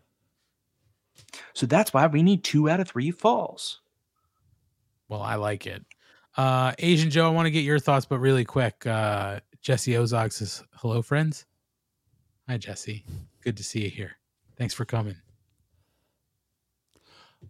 So I thought this match really of Willow and Athena not being able to wrestle tonight. This match really benefited from getting a lot of the extra time. It felt like a long match, but like it felt perfect by the time it ended. And having it lead up to the 2 out of 3 falls match is nice. I thought they were a little bit too cordial backstage. I thought that was kind of an interesting thing of like, they're shaking hands and just talking trash. And I'm like, I thought it'd be a little bit more, anger between the 2 of them. But Yeah, it was. I don't know. I think it might have been the match of the night, I guess, over Punk and Joe. So Without question, I think. yeah, Yeah, that's a lot of what I'm seeing out there is people are saying, I know Punk Joe was, your main event, but I really do feel like I'm seeing a lot of stuff out there saying that this was the match of the night. yeah. And it's hard to debate that. I mean, I only got to see half of it and I was, I was into it. I mean, but how can you expect these teams not to have a good match, right? FTR is so good at what they do. Jay White is very good at what he does. And I think, Juice is a sleeper. Like people don't, I think there are a number of people who don't think Juice is as good as he is, but Juice is a very good wrestler. So I'm looking forward to 2 out of 3 falls. That's going to happen on Collision. And, Gordon Post brings up a good point. Why is the tag title match going to be on Collision and not on Battle of the Belts? That's a great question, but they could easily give this match the whole second hour. What if they did one fall at the end of one and then just carried the second fall into Battle of the Belts? They very well could do something like that. That could also be a cool idea, is to have it, go between the shows. That could be something they try to do. Not a bad. They also care more about Collision ratings than they do Battle of the Belts rating. Absolutely. We do get the news that Shawn Spears is challenging for the TNT Championship at Battle of the Belts, so we at least know we're going to get a TNT shot during that show. I kept thinking they're going to do the FTW belt at Battle of the Belts, but I haven't heard anything about that. It doesn't seem like they're ready to burn that one yet. So I don't know. I guess Chris Statlander Open Challenge and then one other belt. I don't know. It'll probably be, It'll probably be like Ring of Honor Pure Championship. And that's fine. But if they really care about this show, they need to hype it a little bit more. Tell us what's going to be on this show. I just don't understand. I agree. Yeah, there's no argument on my end. I'm trying to scroll ahead. Sorry. Scorpio Sky versus Action Andretti. Scorpio Sky defeats Action Andretti via pinfall with the TKO. Good to see Scorpio back in the ring. Sky did extend his hand to Andretti after the match and helped him up before leaving. Listen, I haven't watched this match, but just knowing Scorpio Sky is back in action, very, very good for me. I've got to again watch this because I have to watch the main event too. From what I saw, what I've heard is Scorpio looked good. I think we're going to quickly see how much we've missed him in action, for whatever it's been 8 goddamn months that he hasn't been in the ring. But you guys have seen it. You tell me, was this a good showing out of Scorpio? Yeah, I think so. I think it was typical what you expect from Scorpio. The biggest takeaway I have is this is great. He's on TV now, but what are we doing with him? I mean, you're just gonna have him, beat jobbers for the most part, like a dark match. I mean, I don't know what they're gonna do with him, and they keep, they tried resetting him with a couple of promo packages, and I just don't know what the story is with him. I mean, I would think they could give him the international title. They can build up something there, but we have to obviously get past. Well, they did just get past the. We'll talk about the blind tag tournament, but there is the possibility that you can ignite that, but I don't know because, Scorpio's just getting back in action. He's been in his promos lately being like, I'm going to quickly show you who I am and what I can do or whatever he's been saying, right? And then snaps his fingers. That could be something to do to him. I don't think he needs the TNT title, but maybe the international title could be something to do. And I'm not even joking. Who's the TNT champion, guys? Christian. You guys are wrong. It's Luchasaurus. Anyway, I'm sorry. Do you have a picture of Luchasaurus with the belt? Doesn't matter. It's who's in the book as the champion, and that book says Luchasaurus, Wrestling Dinosaur. Main event. Oh, I'm sorry, Joe. Go ahead. Did you have something? No. Oh, okay. Sorry. Main event: CM Punk versus Samoa Joe. I will quickly get to the end of this. CM Punk defeats Joe via pinfall. Joe is shocked. Punk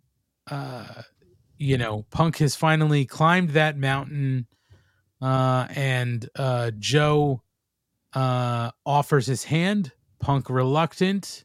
He does extend. They shake hands, and then Joe turns on him with the Coquina clutch. Joe is screaming, "I've always been better than you." He went to grab a chair, but FTR comes to protect Punk. And then Starks comes out, and we're slowly sort of walking and stopping at the top of the ramp. And then Punk sees Starks. Ricky walks off, looking, back as he goes. And, that's it. Fade to black. So we're going to get CM Punk versus Ricky Starks in the final. I know who I want to see win this tournament, but I'd like to throw two things to you guys first. One, did the match live up to the hype? And two, now knowing who is in the final, who do you want to see win the cup? I'm going to give it to Joe first. All right. I will say I want to see Ricky win the cup because I think it does more for him, and it builds more storylines for Punk going forward. Because you keep talking about wanting to earn it, and really playing up this. I want to do it for Canada. I want to do it for Owen. So I think Ricky's the logical choice to win it. The match I thought was good. It's not going to be that good. Their trilogy, obviously, because 15, 18 years later. But I thought they hit a lot of good parts from those matches in this one. And one of the spots that kind of was a nice callback was, when Punk would put in the chair on the outside and Joe comes running with his foot to his side of the face. I think that would call back to their first match. And then like what you said at the end there with how it kind of quickly ended with a roll-up, I think just gives us so much meat on the bone to tell this further down the line when Punk gets past some other things. We can revisit this and it'll be an even bigger thing. Maybe we do it on ROH. That'd be interesting. I mean, Joe holds a belt in Ring of Honor. So there are some stakes for Joe if he thinks he's better than CM Punk still. But Shlong, let's get your thoughts first before I give you my thought on the final. Who do you think should win, and did the match live up to the hype for you?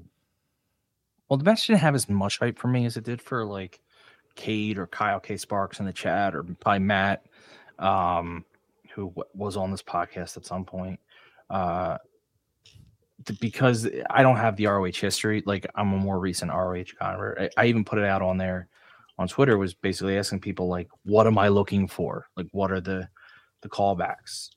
But it was a really good match with a lot of story. I like how it went down. It could have easily been bad, and that's not an insult to either guys, but you have two guys that are a little older. They could have very easily tried to relive the glory days in a bad way, like thinking they were the same guys and they're not. But I feel like they told the match that fits perfectly, that they're both in their 40s now. They have a lot of experience. They've won, championships. They're legends. I like the way they beat Joe because Joe still looks super strong. Punk doesn't look weak because that's how you beat a guy like Joe, but Joe looks super strong. Punk looks dumb for shaking Joe's hand. I mean, you should know better. Joe is Joe. But I really enjoyed it. I can't speak, again, to specific callbacks. I do like that he wore the shorts because he wore shorts when he fought Joe, in ROH. Even I know that. But overall, I liked Ricky. But my favorite part was Ricky Starks walking out the end as as Punk is laying on the ground, basically just waking up, and Ricky Starks kind of just looking at him like, oh boy. I have Ricky winning. I want Ricky to win. I think Ricky needs it more. I think it benefits him more. I think it also tells a better story. I think Ricky winning is the beginning of a Punk heel turn that we all kind of want to see happen. I think that might build into some what happens with the Bang Bang Gang and FTR. FTR doesn't necessarily have to lose, but they could cheat to win, and all of a sudden you have a group of, but some people still like the idea that Punk turns on FTR with the Bang Bang Gang, but that's a whole different story. But either way, I have Ricky winning. I think Ricky needs it more, and I think he's doing everything you could ever ask for from him. He is a star. Yeah, I agree. I can't say whether the match lived up to the hype because I haven't seen it yet. But it seems like most people were happy from what I've been seeing on social and everywhere else. As far as the tournament, I'm with both you guys. I think that Ricky should win this and could do more with this win to put him over. But there is that in the back of my brain, hey, last year you gave it to Britt over Ruby, and Britt didn't need it. And I'm just hoping they don't do the same thing here this year, because Stark should get it. Starks, I'll say, needs it. He doesn't really need it. He's over. But he should get it to sort of cement himself and legitimize himself. So I really just want to see Punk get him over and have Ricky win this thing. But there is that little voice in the back of my head that's like, they're going to give it to Punk here. And Ricky's just going to be sort of floating in the ether again. I just really want Ricky to win this. I really do. I think he can use it. I don't know. Agreed. Well, guys, we talked about everything last week. We definitely got to talk about Dynamite tonight. There's a lot to talk about. We have news and notes. So we're going to step aside momentarily to refuel, take a bathroom break. Even though there's no ladies wrestling on at the moment, we'll go to the bathroom, maybe get some chicken fingers. Who knows? Stay tuned. We will be right back after a word or multiple words from some of the other shows that are part of the Shining Wizards Network, the network that we're proud to be part of. We'd like to thank each and every one of you for tuning in every Monday night to listen to the Shining Wizards. If you'd like to continue to support us outside of listening, we've got a few ways for you to do that. If you shop at Amazon, go over to amazon.shiningwizards.com, do your shopping as usual, and when you make your purchase, a little bit of that purchase price will go back to support the show. If you like to wear t-shirts, merch.shiningwizards.com will take you to our Pro Wrestling Tees store, where we've got over a dozen great designs from over 11 years of professional wrestling podcasting. You can become a Patreon supporter at patreon.com/wizardspodcast, where each and every week we call out your name as one of our show producers, and the more you support us, the more things that you're entitled to receive, and believe me, they are fantastic. If you can't support us monetarily, if you don't shop at Amazon, that's absolutely fine. Continue to listen to us wherever you listen to us on the World Wide Web, and make sure you like, rate, review, subscribe, do all that good stuff. Doesn't cost you anything, helps us out, and we can continue to bring you the love fest that is the Shining Wizards. What's up, folks? It's your boy, the Impact Player, Mr. Philly Ray, inviting all of you to check out the Turnbuckle Throwbacks Wrestling Podcast. Join us as we cover all things current in the world of pro wrestling, as well as paying homage to the old school, the Squared Circle. So listen in and find out why we are the recognized symbol of excellence in sports entertainment broadcasting. Find us on all social media platforms and anywhere you get your podcast from. And as always, we are the proudest members of the Shining Wizards Network and Rant Entertainment Media. Are you tired of being lied to every day by the mainstream media? Do you want to know what's really going on in the world? Do you want to make up your own mind about things, not be told what to think or say? Then listen to Inconclusive Breakdown, a weekly anti-PC look at the world of entertainment and current events, brought to you without censorship or filters. You can find us everywhere you listen to podcasts, BitChute, and on ShiningWizardsNetwork.com. And also, we're a proud member of the Shining Wizards Network. Got 30 minutes to kill? Come check out 30 Screams or Less, where we review a horror movie in 30 minutes or less. We cover new movies and old ones too. We'll give our honest thoughts on the movie, good or shit, as well as a rating of each one that we watch. New episodes weekly, available on the Shining Wizards Network and wherever you listen to your favorite podcasts. I'm Steve. And I'm Corey. Come check us out at 30 Screams or Less.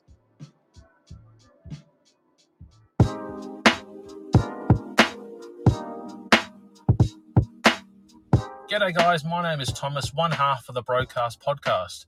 With our podcast, we go back and watch wrestling events from WWE, WWF, WCW, ECW, AEW, and many other wrestling promotions.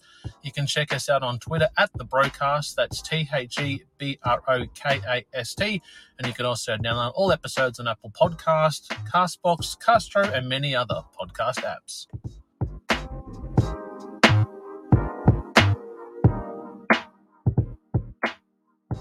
You like your music heavy? Then check out Radioactive Metal on the Shining Wizards Network. For over 16 years now, Radioactive Metal has been one of the longest running podcasts. Over the years, we've interviewed some legendary metal acts, had some awesome discussions, and cranked a hell of a lot of tunes. So join your cool Uncle Snowy and his co-host Aaron for the audio mosh pit that is Radioactive Metal here on the Shining Wizards Network. Well, the action is underway.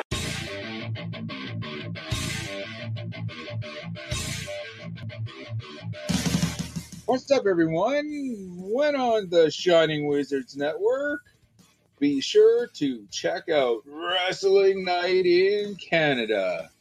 If we're not recording another kick-ass podcast, Or playing in punk bands. Or recording kick-ass heavy metal albums, then we're sitting back, we're grabbing a couple brews, and going over everything to do in the world of pro wrestling. because we're from Winnipeg, you idiots. The Mark Order Podcast is the only show you need if you're looking for dedicated coverage of everything AEW on the Shining Wizards Network. Join us live on YouTube every Wednesday night at 10:15 p.m. Eastern after Dynamite to chat along with the show. If you can't join us live, listen to us on your favorite podcast platform. Follow us on all social channels at MarkOrderPod and use the hashtag #JoinTheMarkOrder, because if you don't find us, we will find you. I'm Kevin Rowe. I'm Al Day. And we're a couple of down under pounders that co-host Rogue Day Dots, an action figure collecting podcast where we talk about, well, just about anything that tickles our fancy at any given moment. We're grumpy old men, and sometimes people get on our nerves. And when you get on our nerves, guess what? You get off the lawn. Get off my lawn, asshole! We also go on a little bit of a mission. We go back and we're grading every wrestling figure line that's out there. I'm talking LJNs. I'm talking Jacks. I'm talking Hasbros. Who doesn't like a little Hulkaplex? It's a Gorilla Brain Wrestling podcast production found on the Shining Wizards Network. I'm Duke Bags.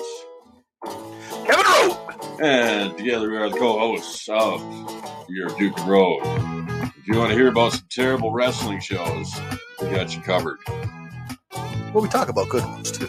We're currently talking about the death of WCW. I know what we're fucking talking about. Sometimes we get guest spots, like from the Taskmaster. I like to listen to the Year of Duke and Rope podcast. They're funny guys. That I like when they talk about the Nards plows. I like Nards plows. That's a good move. And I like the Dungeon of Doom. You know, sometimes I call my butt the Dungeon of Doom. Thanks, guys. Yeah, Oklahoma. Let me tell you a little bit about my favorite wrestling podcast. All right. It's a podcast with two men, Duke Bags, Kevin Rowe. They talk about professional wrestling. It's a man's sport. All right? And who better to talk about a man's sport than Duke Bags? Oklahoma. And once in a while, Vince Russo stops by. Oh, you piece of shit! If you're not listening to the Year Duke and Rope podcast in the back with the boys, you piece of shit, I don't know what you're doing. It's, you gotta slide one in there. If you're a man, you're talking about something only a man can do. You're talking about slide one in there. Bro, take the time to slide one in there. All right, bro, you piece of shit. Slide one in there. A Gorilla Brain Wrestling podcast production that you can find on the Shining Wizards Network. All right, we're back here on the Mark Order Podcast, part of the Shining Wizards Network. Thank you to all the other lovely shows for their words. Couple quick pieces of business. Follow us at Mark Order Pod on all our social. Facebook, Twitter, Instagram, Threads now, YouTube, TikTok. I think I said it. Whatever. At Mark Order Pod. And if you'd like to show your support for us, and like some people say, if you really want to support women, then head on over to our Pro Wrestling Tee store and pick up a Mark Order Podcast t-shirt.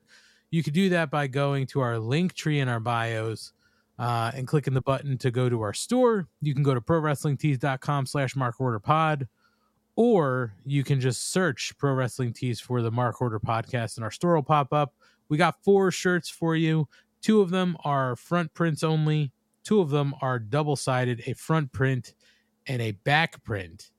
And if you are enjoying the shirt that that Asian Joe is wearing right now, he's got a gray variant. That was a limited edition. 3 of them were sold. That is all that is available to the outside world. He was lucky to get one.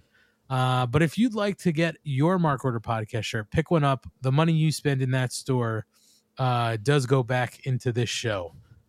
So it does things like allow us to do some production work, pay for our streaming stuff, as well as things like stickers when we decide to do that again in the future. So help support us and support women and buy a Mark Order Podcast t-shirt.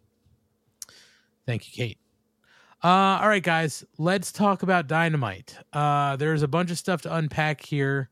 But we should be able to move through this at a pretty good pace. They open up tonight with Chris Jericho versus Commander. And Jericho does win by submission with the Lion Tamer. The interesting thing to note here is Jericho is out there by himself tonight. Obviously, last week, Don Callis asked him to be part of the Callis family. Jericho said maybe. So, of course, post-match, Don Callis makes his entrance. He gets in the ring and says the whole wrestling world is buzzing at the possibility of Jericho joining the Don Callis family, and he stresses the connection between them via Bad News Allen and says he has a surprise for him. It's old footage of the 3 of them together. And Jericho says that he remembers back in 95, and he remembers that from back in 95, and it's funny because he still has all his hair, and Don, well, not so much.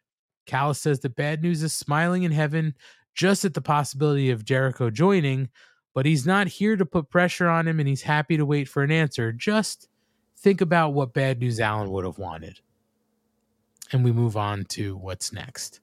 So I'll say this. The opener was what it was. It wasn't terrible, but we got to see Commander shine in some moments. Jericho obviously is going to get these matches in Canada. And of course, winning with the Lion Tamer is a great nod to some of the Canadians who haven't had a chance to see him in quite some time. So I'll let it pass. But the intriguing stuff for me is wherever this Don Callis family, business is going. So I'll throw it. Ryan, I'm going to throw it to our guest first. Take a breather. I'll throw it to our guest. Asian Joe, what did you think about the match and all the after match? I'm with you. It was fine. It was. It never seemed quite to get past a second gear for me. And then a part of me almost kind of wanted maybe Jericho to lose and kind of go on a tailspin and have Don kind of come there to try to save the day and take him into his family and help bring him back to the Jericho of old. But and the only other takeaway I had was looking back at that footage from 1995. Don looked old in '95. Yes, he did. He looked older. I think he there, looked older in '95 than he does now. Maybe it's the hair. It is weird. He did somehow look older. Yes, I will agree with you. Ryan, this is where Oh, sorry. I didn't. Well, you were talking, and I was giving you a second. You've been freezing, so I'm. Oh, stop! Don't put that voodoo on me, Ricky Bobby. That was voodoo was on you, but I mean the match was what it was. Commander moves a little fast, I think, for Jericho at this stage of his career, but Jericho did the best he could. I read I forget who tweeted it, so I'm sorry I can't give him credit, but they put out a couple days ago that it's pretty neat to see Jericho wrestle luchador on a station where he made a name wrestling luchadors, because he also did the Saturday nights and stuff, so he did. So that was kind of a neat thing, like a little throwback for him. Again, match was what it was. Commander is I don't know what they're doing with him, so I like him, but like you got to tell me what you're doing with him type deal. Yep.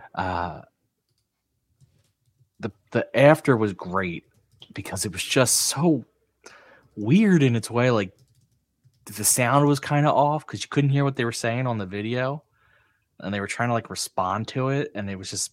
But it didn't matter because all you saw was 55-year-old Don Callis, but it was 1995, and it again looked older. And Joe had Jericho looks younger, like blatant, like looks like a 95 Jericho. Meanwhile, I'm looking at Callis like, you look better now. What the hell? It's the Arn Anderson effect, where you look old really young, like you look really old really young, but then you never kind of age. You always just kind of stay at that level. Yeah, it's funny that you bring that up too, and it's funny that Joe was talking about how Don Callis looked older, because I was watching something the other day with Mrs. Money.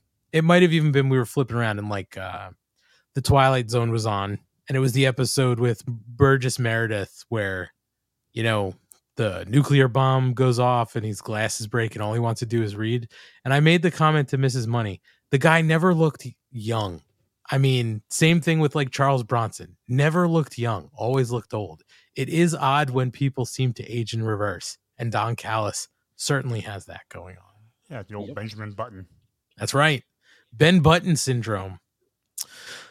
But moving on, Marvez is interviewing Jungle Boy Jack Perry, who is holed up in the back of a car, and he is complaining about workplace safety and saying that he's here to wrestle inside of a ring. And of course, Hook jumps him in the car, and Jungle Boy barely gets away because of those damn child locks.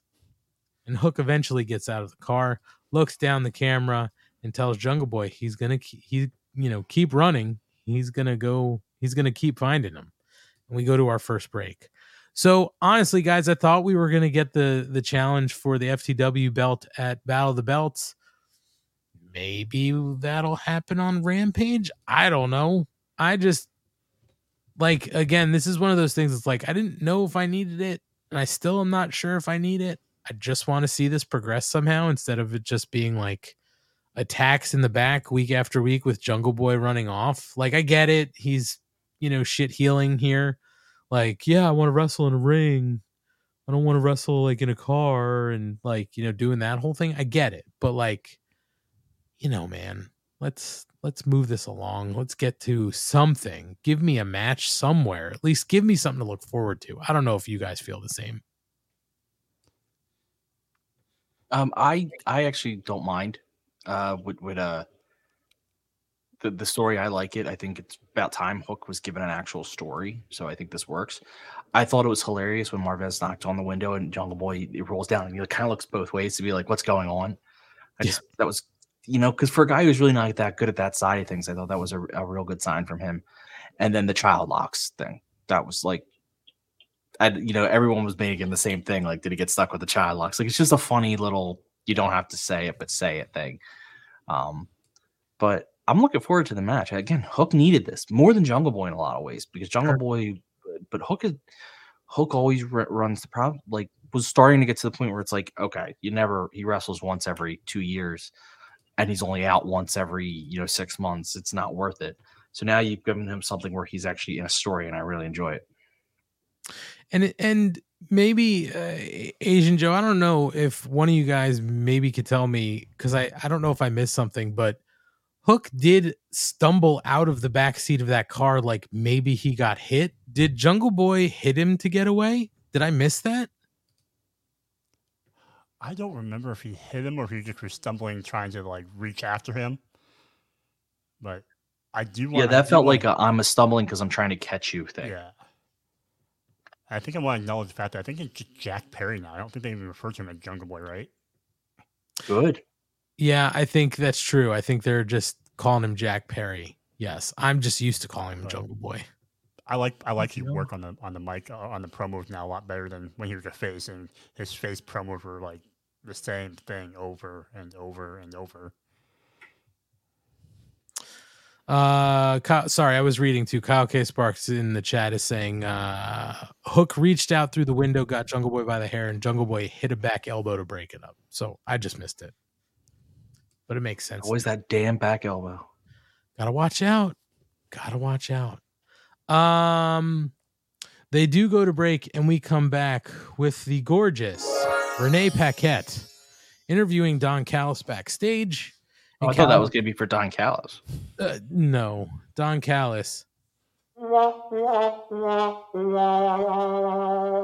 Somehow looking younger now. I don't know why that would be a bad thing. But he says that Jericho is a fabulous athlete, but if you want announcements, he's going to go to the ring and announce the 5th member of the Blackpool Combat Club at Blood and Guts. And he says he's not a tough guy, and he never claimed to be, but if there's one guy he's not afraid of, it's that gutless coward, Kenny Omega.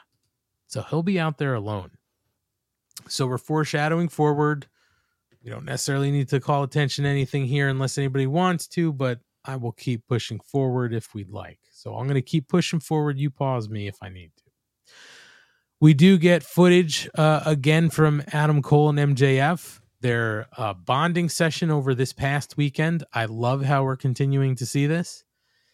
And MJF asks Cole why he's not wearing the shirt. They're hanging out at a bar doing some shots, and he's not wearing the shirt. And Adam claims that he lost it. And the bickering stops for a moment when 4 girls walk by. MJF says he's done the math. That's 2 for each of them. And he says, I can get rid of the cameras. And Cole says he actually really does care about Britt. And Max is like, that's 4 for daddy. And he walks over to the girls and says, who'd like to come with me to the bathroom? And they sort of go back to Cole. After a little bit of time passes, he's chatting with the cameraman.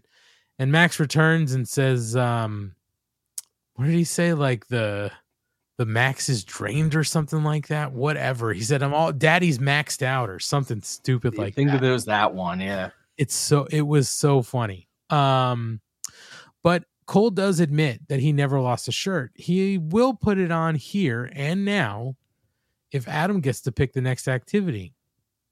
And so MJF says, sure. He whispers in his ear and Max is not happy. So they cut to them playing AEW Fight Forever and says he won't play games like some weepy virgin nerd, but Cole sells him on the character stats and they play a tag team match against FTR. And Max admits it is pretty fun to play games with a friend. And Adam asks if he's ever played a multiplayer game. That's when MJF admits you need to have friends for that. So Cole does ask to pause the game and says that he's going to be totally honest and says when they were forced to be in a team, he had every intention of blindsiding him and cutting him out at the knees. So Max laughs and says he was going to do the same thing. And Adam tells him that he's actually cool. And he really means that. And MJF says that Cole is pretty cool. And they pledge to win the tag team titles together. And they do it in the video game. So, we do get a little more out of them later, but I love this, guys. And I'm going to throw it here to you, Ryan, first, because we've been talking about this. Well, we talked about it last week. You didn't happen to show up, but we talked about it last week and we talked about it the week before. And I've been saying, I want them to find this common ground and Adam to buy into this. And it looks like that's what we're seeing. And we're also, I think, seeing an MJF who was planning on, turning on Adam Cole, but is now finding that he likes Adam Cole a little bit more than maybe he thought. Schlong, do you like this route that they're going? Right now, it doesn't seem to be a ruse. My problem is I think it's going to end up being a ruse, and that's going to really hurt me. And I think it's a better story, though, if they don't make it a ruse. I'm still fine with MJF being heel and this falling apart somehow. But I think it's better for MJF's character if, like, this was, like, a moment where he actually tried to connect. Like, he found himself connecting with someone and it fell apart. Because it would make him more cynical going forward, but it would be a different story than everything he's told in the past, which is he uses people. Obviously, we see it later on. Roddy Strong's going to be playing a role in this. He could betray. I think he's going to betray Adam Cole, and I think MJF's going to have something to do with that. It's a whole thing. I don't know. I think they're better off. Again, MJF's a heel, but I think they're better off making this real, where like MJF really did start to like Adam Cole, and if whether it falls apart or not, it's at least a layer to his character that he doesn't have right now.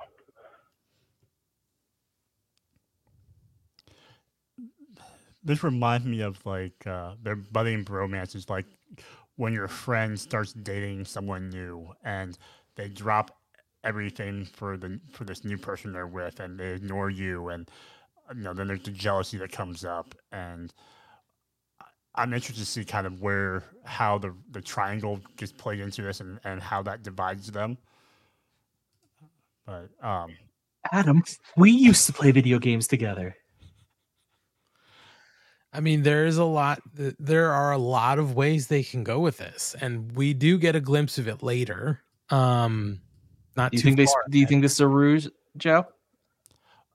I mean, by someone. So it's like a game of chickens. I want to see who breaks first. So like who's gonna pull the trigger and turn. I'm gonna be the only outlier here. I don't think this is going to wind up being a ruse, at least on the people we think it's going to be a ruse. I think there's something else that can happen. I'll get to it when we get there in the show, but let's move on for the moment. We get our next Blind Eliminator Tag Tournament semifinal, our first one of the night. I'm sorry. Darby Allin and Orange Cassidy versus Daniel Garcia and Sammy Guevara. As we get to the end here, Sammy and Darby are trading back and forth, and Prince Nana is able to come down to the ring as Daniel Garcia is outside, and Prince Nana gives Darby's skateboard to Daniel Garcia, and that's when Darby Allin, who's in the ring, starts to sort of reach out and try to grab the skateboard. The referee gets involved. He's sort of going back and forth with Prince Nana, and Swerve comes out of nowhere to blast Darby Allin in the head with a kick through the ropes. He is able to run off with Prince Nana. The referee doesn't see it. Sammy gets Darby Allin up, and the JAS win by pinfall with the GTH from Sammy Guevara on Darby Allin. After the match, we do see, Sammy is celebrating with Danny Garcia, but Sammy also extends his hand to Darby Allin, almost like he knew what happened and he didn't love it, but he's okay with it because they live to fight another day. But it is interesting to see these little face moments out of Sammy Guevara as we're sort of trying to figure out what's going on with the Jericho Appreciation Society. So as far as the match goes and everything else, Joe, what'd you take away here? It was what you come to expect with these four. I mean, they're consistent. The story can be good wrestling, fast paced.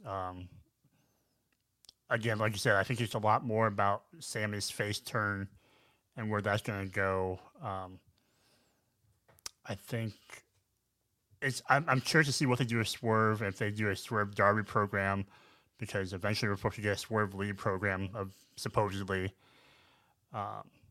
And my other takeaway was I really hope that they make a Daniel Garcia figure that dances, Yeah, I think that'd be amazing if you just sat there and just did his dance like on your table.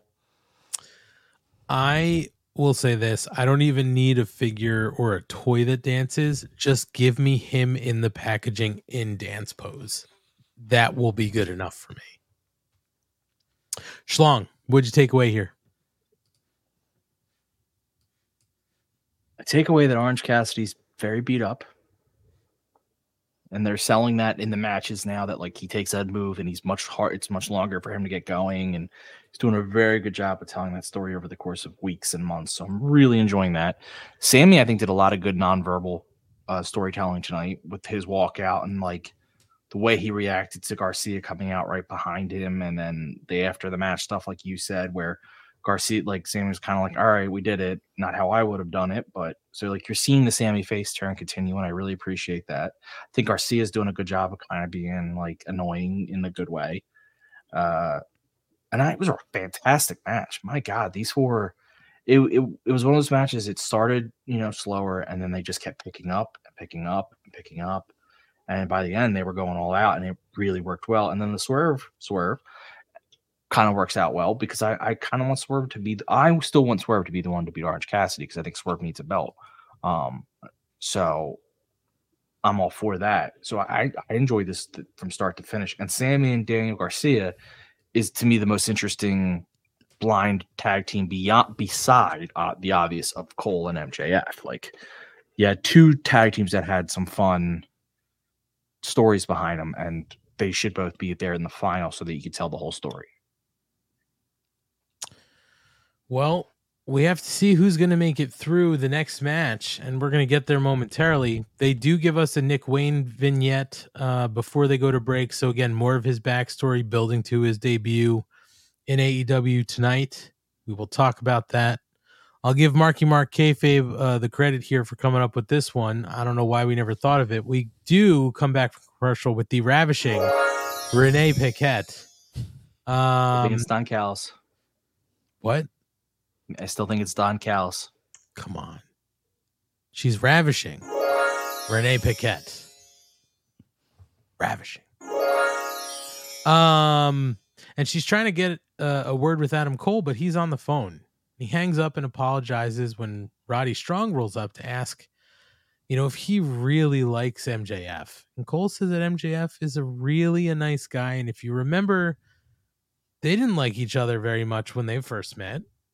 And that's when he gets a text from Max. And Max asks, he says, don't forget to wear the shirt. Are we finally going to hit the clothesline tonight? And then follows up with, never mind, just saw Brian Cage backstage. I think I have the flu. So Adam Cole is saying, I've got to go find him. He's not sick. And we go to our next match, which is Better Than You, Baby. That's Adam Cole and MJF, who doesn't look very sick, versus Big Bill Morrissey and Brian Cage in our other semifinal of the blind tag tournament. Some fun stuff to open the match. MJF tries to body slam Big Bill. Doesn't work, so he gets frustrated. He tags Adam Cole and gets frustrated and tries to leave, but Adam Cole talks him back. We see some push-ups being done. We see another attempt from MJF to body slam Big Bill, and then eventually Big Bill turns and we're off with the match. Cutting to the end here. Better Than You, Baby wins by pinfall with the boom from Adam Cole on Brian Cage. So they move on, and our final is set. It'll be Daniel Garcia and Sammy. Oh, my goodness. We get Daniel Garcia and Sammy Guevara. I let the first one slide, Ant. Sorry. Versus Better Than You, Baby in the final, which should be a great match. That's going to happen next week on Dynamite. But post-match, MJF gets a mic, asks the crowd if there's any devil worshippers in the house, and then has Adam Cole do the thing because he's over too. And there you go. Adam Cole, baby, and now tells Cole to talk to the crazy Canucks.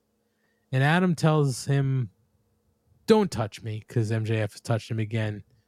And he also says he never expected the team to work, but not only has it worked, they're doing pretty good. And he thinks they're going to win the tournament, and furthermore, thinks they'll win the tag team titles. And that's pretty much the gist of the promo. There's a couple other things that MJF says, but about the crowd not chanting in unison, he says, "You guys are all white. You got to feel the groove," or something like that. It's MJF being MJF. But again, I kind of didn't mention anything before because where I might see this going is I don't necessarily see, it would be possible to me to not see Adam Cole turn on MJF or vice versa. I could see them staying together and Cole going further heel and turning on Roddy and basically breaking that up. And in MJF's brain, this works because Adam Cole's not going to want to fight his friend for his championship, right? They're friends. They're not going to fight for the championship belt, or MJF will be able to talk him out because now they're close friends.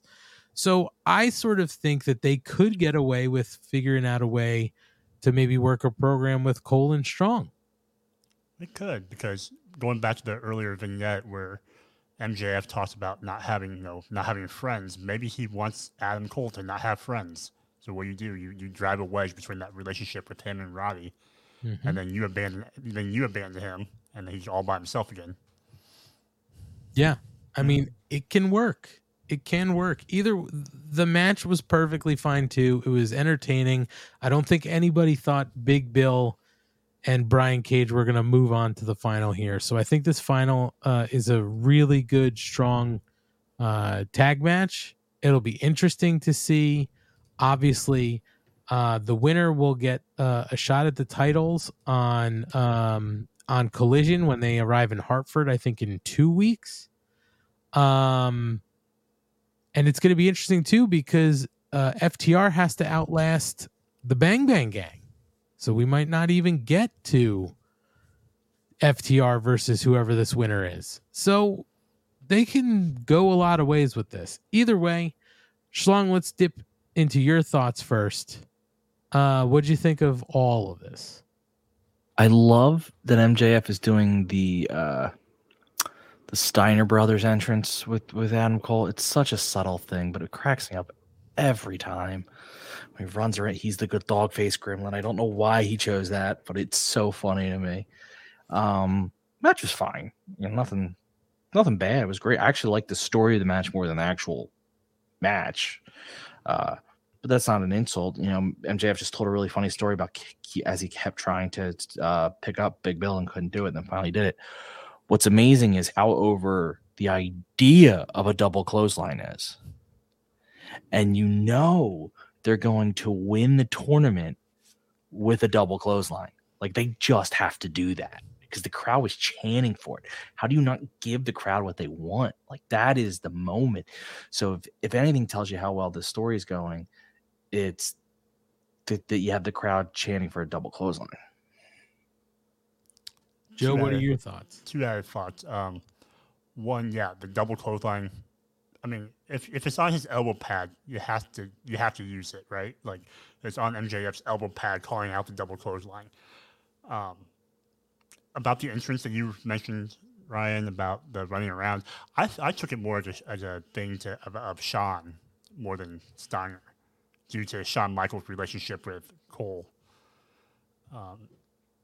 And then the other thing I was going to note from that match was Brian Cage and Big Bill looked like the partners that Lil Money's Skeletor Death Blood would team with. Like, that's like a trios match right there. Yes, 100%. Just monsters. Hard to believe that Big Bill and Brian Cage would not be able to squash these guys like bugs, but it is what it is. It's a shame that we likely won't see them get to tag a little bit more because of the Mogul Embassy and whatever, but who knows, maybe they'll figure out a way to work Big Bill into the Mogul Embassy, and maybe even get him a little bit of work on Ring of Honor or something. Who knows? But we'll see.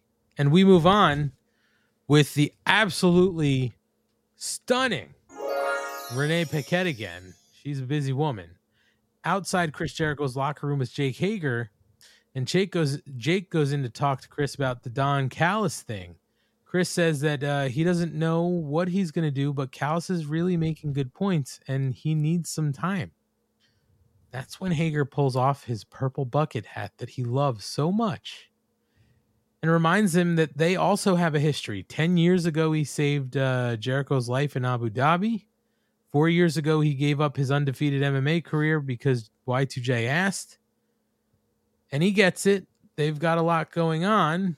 But until Chris can be straight with him, he can't give him 100%. And he hands Jericho the hat and leaves, with Chris looking a little dejected, going into break. A sad, sad day when the bucket hat goes away. But it is necessary to start busting this up. I thought they missed an opportunity. I really thought Jericho was going to, dead seriously look into the camera and hold the hat saying, but I thought you loved this hat. I was waiting for somebody. No lie, Joe. I really thought Jake Hager was going to say something like, I love this hat, but I can't give you 100. Or like you said, Jericho asking him, I thought you loved this hat. You know what I mean? Yes, I did see that as a missed opportunity. Shlong, what'd you think of this? Work, not work? Oh yeah, it's hilarious, and it's needed to advance the story, so both things work. Well, Jericho needs time. We're going to see how this plays out, but we move on after break to our bathroom break of the night for some, but not for me. Ruby Soho versus Sky Blue in the Owen Hart Foundation Tournament semifinal. In this match, we did see the Outsiders accompany Ruby Soho to the ring, but they are asked to leave. Well, they're commanded to leave because they start to get involved in the match. And as we get through, Ruby Soho wins by pinfall. And the Outcasts come down to celebrate. And Sky Blue is out of this tournament. So, I know we had talked about this one too, Ryan, sort of the way this tournament could shake out. My feeling was at the early onset of this, they really wanted Sky Blue to have it, but it's hard to see her get past everybody she needs to get past, right? I don't think in a one-on-one she's going to get past Ruby. She didn't tonight. So it all works out. I also think that we had spoken about this and we felt like maybe this is the make good on Ruby because she really should have won this tournament last year. I'm okay with it. What I'm more interested in seeing is who she's going to face, because there's two possible ways to go with the Athena Willow. If Willow wins, it sort of advances this story of the Outsiders or the Outcasts versus the homegrown talent. If Athena wins, it literally should just be a banger of a fucking match. So either way, I think it works. My question to you, and Shlong, I'm going to go with you here first again. Shlong, what did you think of the match? And also, who would you rather see Ruby face, Willow or Athena? I really enjoyed the match. I actually thought it was a real good showing from Sky Blue. She continues to impress, and Ruby's awesome. When she had her in submission, she was just yelling at her. I thought that was great. I also think it was really smart to get rid of the rest of the team because it gave Ruby a solid, clean victory, which I think you need moving forward because I think she does have to establish her talent a bit. This tournament made Sky Blue, even though she lost before she got to the finals. I think it really brought her up to that next level, and that's huge for her. I want to see Ruby versus Willow for two reasons. One, Ruby versus Athena is heel versus heel, not always the most fun story. Two, Athena is just not into it right now. She's got such a good thing going on in ROH that I just feel like giving her this in AEW doesn't make a whole lot of sense. And Willow's a natural built story. So I'm very much excited for that. I actually think Willow wins it all. So that's where I'm going with it. Interesting. Joe, what are your thoughts? I initially had thought that maybe they're going to push Sky to win this thing. But Right. Ryan made a lot of good points about why you pushed Ruby for this spot. But I'm like you guys just said earlier, Sky had really impressed and improved with her in-ring ability. I feel like if you took her in-ring ability and took, Julia Hart's character work and kind of combined them, you have like a great like young wrestling talent between the two of them. And other things I kind of noted were when Storm and Saraya got booted, they apparently didn't watch where you can just kind of, when you get ejected from ringside, you can just walk right back down. You don't have to stay back there. Like, did we not learn anything from like a week ago? But right. As far as who I want to see Ruby face for the better storyline is obviously Willow. Better match would be Athena, but yeah, I think Willow is the right choice to face, and I think that's kind of telegraphed with Ruby winning tonight. So. Well, we have to see how it plays out Friday night, and then we'll get the final on Saturday at Collision. So we will have our winners shortly. They did recap Collision with a video package here in Dynamite. We recapped Collision in the first hour, so if you missed it, go back and watch it or listen to it. We covered it all here. And we also get a QTV world premiere for Harley Cameron's rap video. My favorite part of that was the English Bulldog. And also coming out of that back, stage, QTV, the whole group is basically celebrating. My favorite part is Aaron Solo and Harley have like party, blowers in their mouth or whatever, like party horns. And even with them in his mouth, Aaron Solo is spraying the Banaka in his general direction. I thought that was hilarious. QTV also mentioned that it's climbing up the charts as we speak. So very funny. This obviously will get some sort of response from the Acclaimed.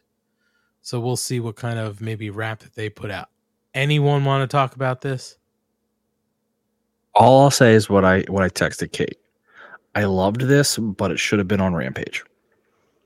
100%. 100%.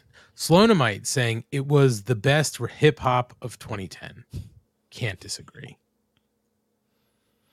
If it was rap of 2020s, it would have been chopped and screwed, slow down, auto-tuned, like all the young kids listen to these days, these SoundCloud rappers. Okay, we get into our main event. It is the debut for Nick Wayne versus Shane Swerve Strickland. Now we talked about it briefly last week, maybe even the week before when we found out that Nick Wayne was going to be having his first match. You put him in with the guy you'd want to put him in against, right? They have a history. They wrestled against each other in Defy. They did mention that on TV tonight, that they do have a history. So there is a little bit there, but obviously from a wrestling standpoint, Nick Wayne's first, TV showing in front of a large crowd of people. Swerve is going to be the guy who's worked with him, who will know how to make sure he can cover. So I thought that was a brilliant choice in everybody's, sort of mind when they put that together. We do see the Wayne's World, Schlong. Wayne's World. Excellent. Party time, excellent. But Shane Strickland does win by pinfall with the JML driver. Sort of stares down Darby Allin, who had come out to the ramp to cheer on Nick Wayne. Now, obviously, they've sort of ignited this thing with Darby and Swerve earlier in the night. Swerve gets his win. Darby doesn't get his win. So I have a feeling we are now going to work ourselves into a Swerve Darby program before we get the Keith Lee program, which is fine. I'm okay with that. But I also did enjoy the fact that they didn't give Nick Wayne the win first time out. The only way I think you could have given him the win to not hurt Swerve is if he rolled him up somehow as a surprise pin. You can't have Swerve get knocked out or something here and lose clean, because you're losing to an 18-year-old in his first professional match. Like, and by 18, I think they even said it. Literally turned 18, I think, Monday. So I thought this went the way it needed to go for the story that they're trying to build. This is good. And I think, me personally, once we got past sort of the first part of this match, it looked like Nick Wayne settled in a little bit. Clearly, there's going to be some butterflies. But what I took away from this, Joe, was that Nick Wayne shows a lot of promise for a young kid. He is going to get better with age as long as he can stay healthy and just continue to work on his craft. There is so much upside to what we saw out of him tonight. Absolutely. I mean, just looking at some of the vignettes they did and how he delivered those, on camera, came across really well. And then, combine that with what he does in the ring. It's easy to tell that him and Darby train together because the move sets are so similar and the way they move and the body types. And so it's no surprise with how well he is in the ring. And another thing I took away was he's such a good seller. I thought he sold a lot of Swerve's moves really well in the match, and he's really expressive with his face, and I think that adds a lot to it. And then some other notes I had really on the match was, as you mentioned, him being 18 just now. Like, I didn't love the idea that I had graduated college before he was born, so I feel really old now because of that. The crowd wasn't chanting the right Nick Wayne chant that I expected them to be chanting. And then the other note that I had was Darby Allin had really become a motivational speaker of late, with him cheering on Nick and him trying to get Sammy to be a better person. He's really become like Matt Foley of AEW. Yeah. Yeah, I like the Matt Foley reference. Not going to lie on that. Wayne World, Absolutely. Also, Joe, you said you felt old realizing you had graduated college before he was born. Mrs. Money also made mention. She goes, "I could be his mom," and I was like, "Yeah, that is wild." So yeah, it's just amazing how young the kid is, and the vignettes they said, he was basically in the ring at like 6 months, and then he started training at 9, like legitimately training at 9. Yeah, I mean, wild. Him and Brody Lee Jr. are gonna have some bangers. Oh my god, yeah. I mean, it's the upside that you see in Nick Wayne, and I know there might be a lot of people who are super critical, saying, "You look nervous." Dude, first match in front of that many people on TV. You have to expect somebody to have some butterflies, and they're going to have to settle in. And he settled in just fine. I think the upside is incredible for this kid. And again, like I said, if he can stay healthy and not, sidetrack his career with injuries and stuff like that, sky's the limit, man. I think there's a lot of talent here. Schlong, what did you take away from this match? Get these goddamn children off my TV. I want adults. I want grown men here. The hell are we doing? If we can steal a line from Handsome Kevin, get off my lawn. Is that what you're saying? Yeah, I just felt like someone had to be the old man. Okay. Going against these damn kids. No, he's incredible at his age. It's insane. It just, you shouldn't be that good at 18. It's just, he's got a great future ahead of him. You're right. Should have lost this match. I'm glad he did. The key they're going to have with him is it's going to be tricky. They're going to have to both capitalize on the momentum he has for being the young kid that everyone's hyped to see, but not put him in a situation he's not ready for too fast. And that's not a knock. It's his first time on TV. Like, look at all these really talented wrestlers. Almost all of them need a little TV seasoning before they can. So I'm glad I don't have to do it, because right now in the ring wise, he has everything you need. Maybe he's going to shock me and be the best promo guy already, but I would guess by 18, you're not quite there yet. But either way, he's got such a great future. I'm looking forward to it. Truthfully, he's in AEW, so keep him in AEW, I guess. I would have been okay if they put him in ROH in like a pure division type deal where like he's just wrestling, because that's right. He's going to win a lot of fans by just being such a great wrestler. At least he's not a sports entertainer and part of another faction. Entertainer. So that was our main event, but there's still unfinished business. We need to know who the 5th members are in Blood and Guts next week. So Don Callis makes his entrance to announce the 5th man for the BCC at Blood and Guts. Side note, I love Don Callis's music, which isn't really music. It is just low, ominous tones, almost like Jaws. I love it. It works so well. But he says he's here to make an important announcement. He's very excited about it.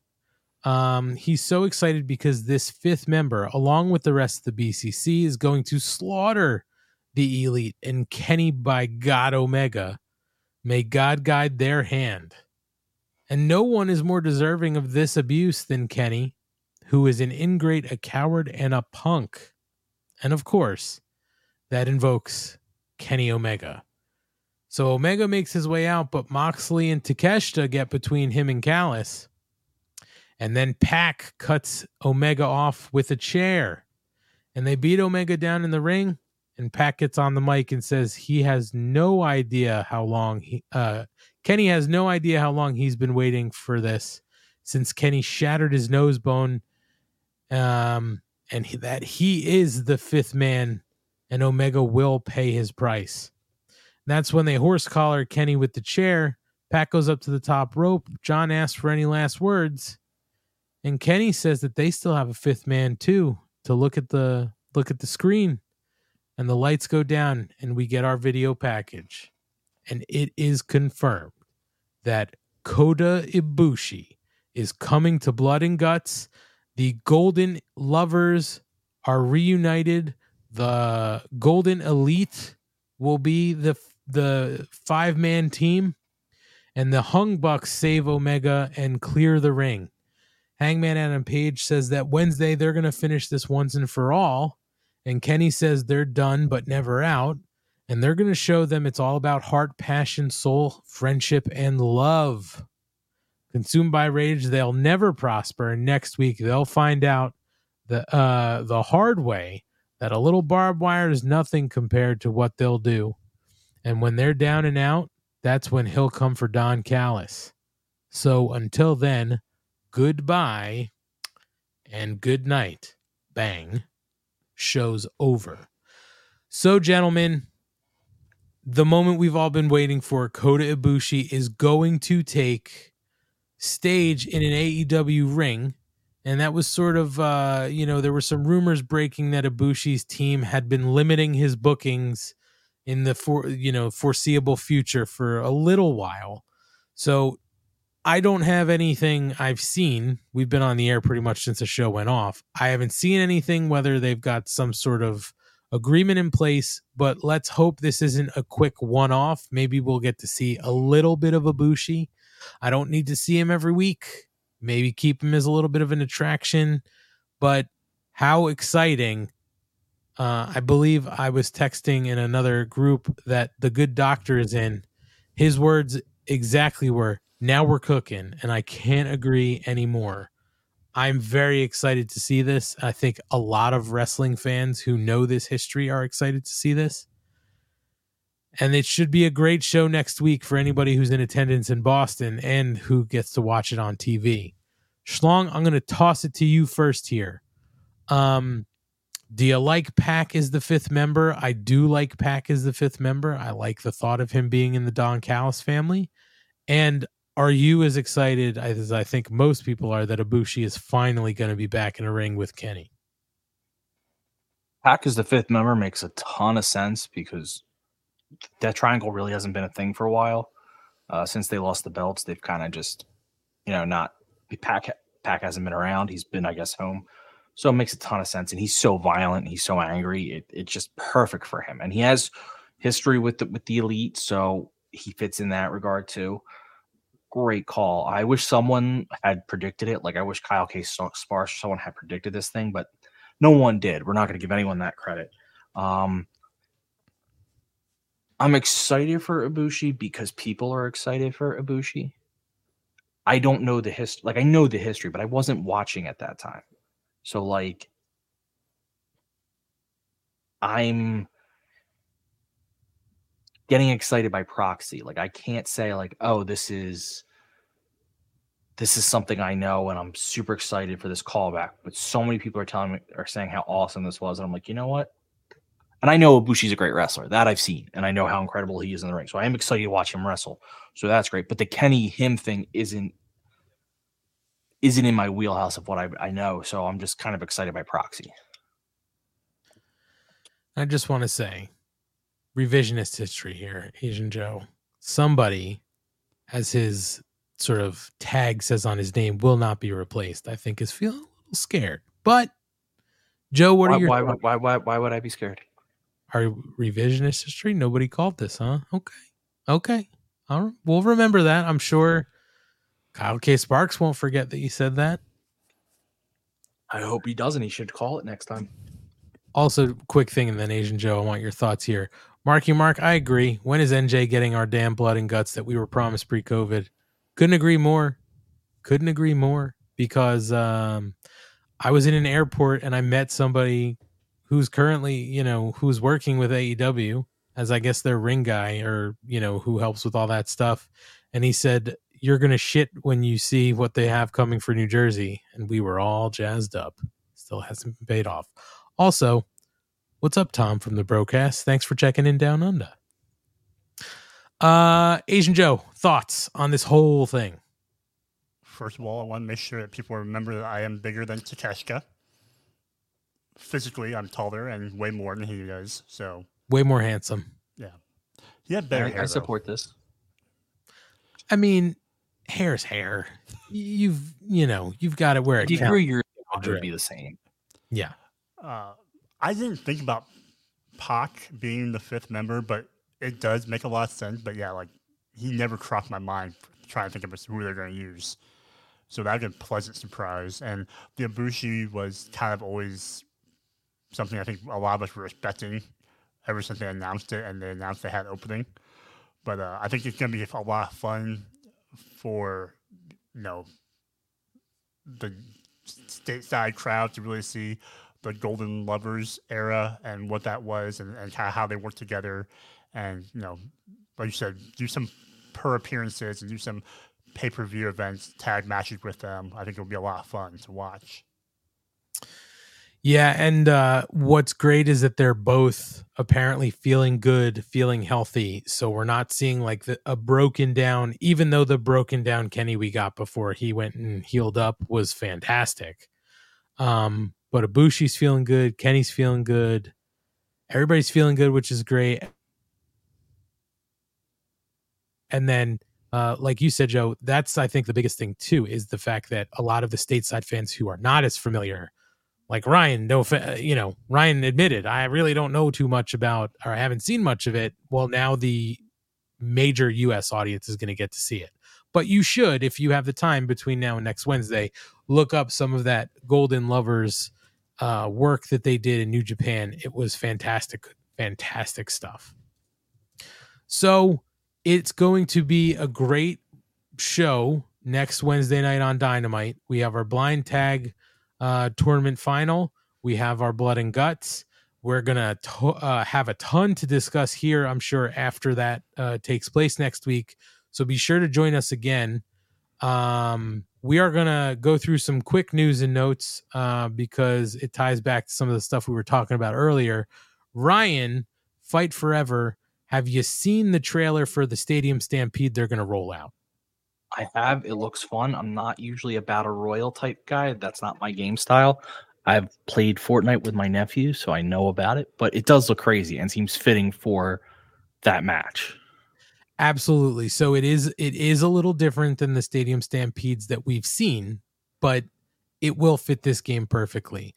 If you haven't seen it, it's up on the AEW Games YouTube. They have their Battle Royal, Stadium Stampede Battle Royal teaser up, and their YouTube says that it is a free download coming soon. So there's no specific dates, but keep your eye out. You'll be able to download it and play it. It looks like a ton of fun. The other thing is we've been talking for a while about, brand splits and stuff like that. And in a recent interview on the Undisputed podcast with Bobby Fish, Malachi Black made mention that he requested to be exclusive to Saturday Night Collision. And he addressed the matter by saying, I requested to be strictly on Collision because I don't want people to get to pick.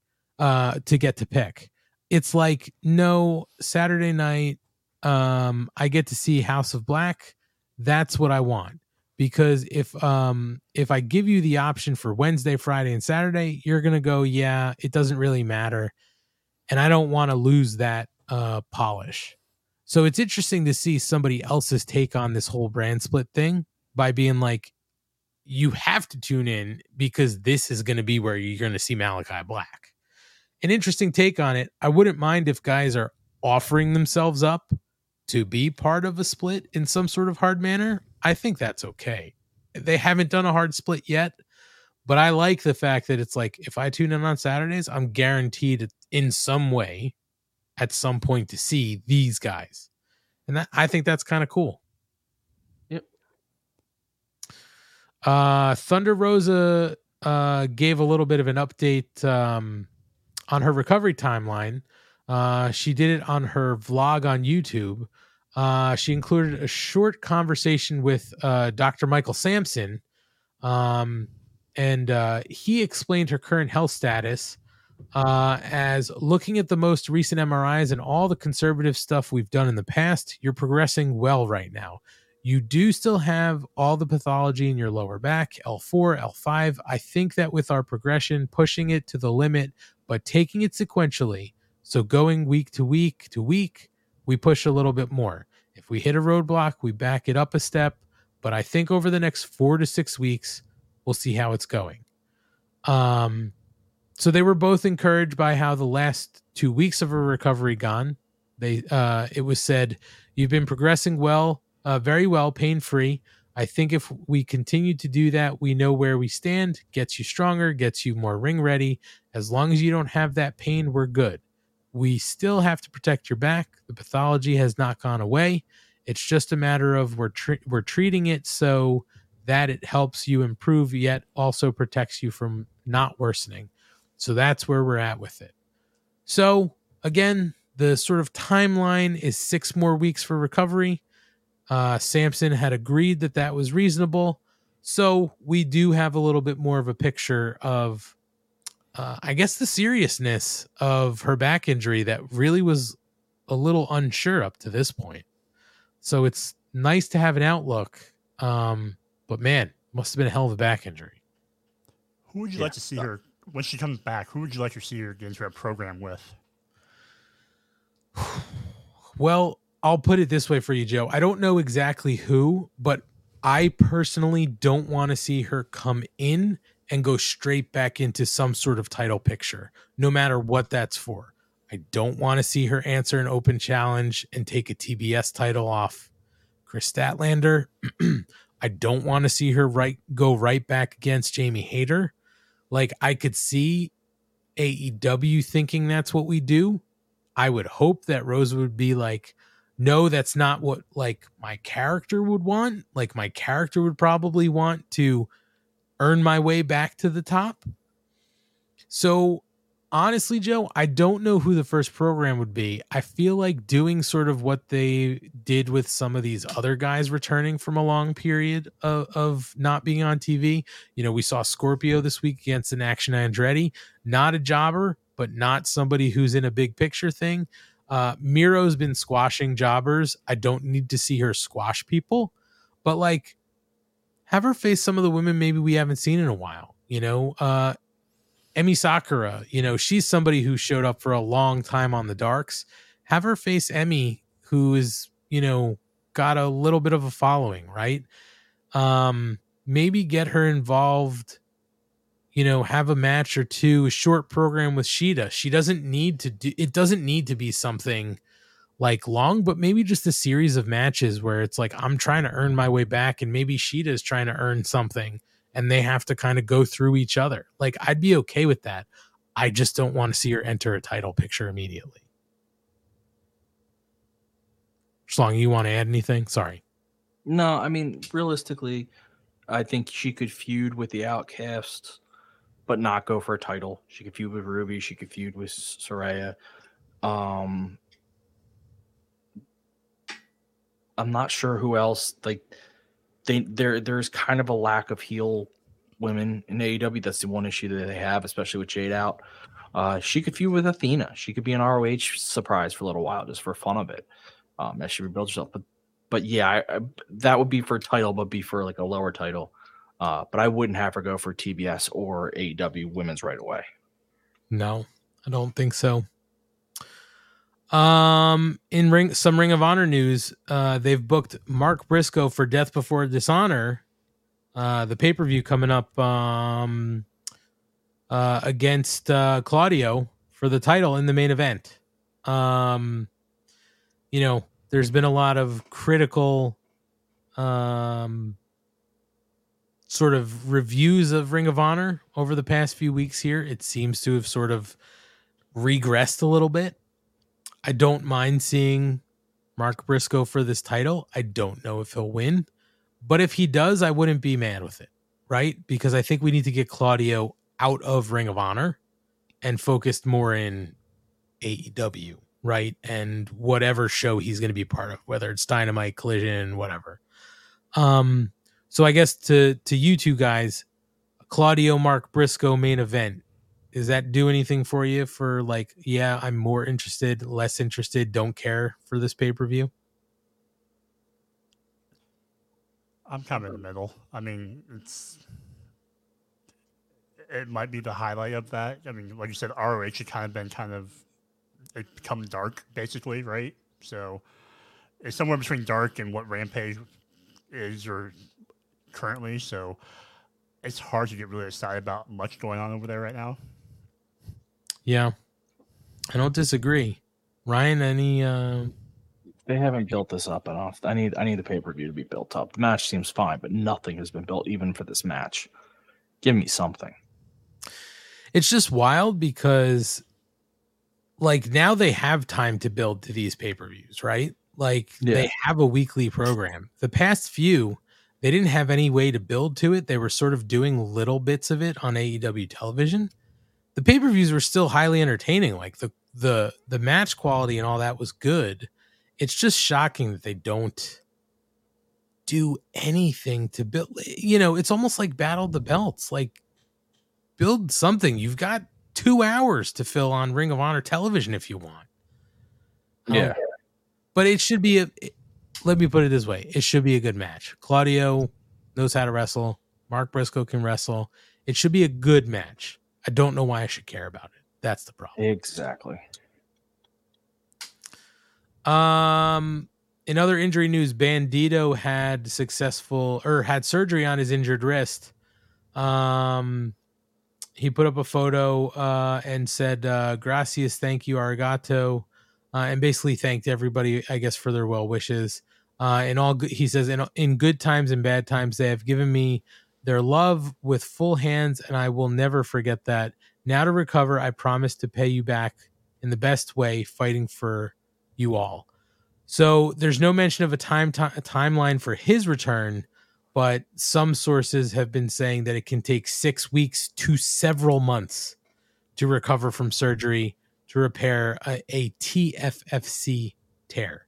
I don't know exactly what that is, but anytime you tear something, it's going to take a while to repair. So good news, Bandito had the surgery and it seems like everything went well. Bad news, 6 weeks to several months. So we'll see.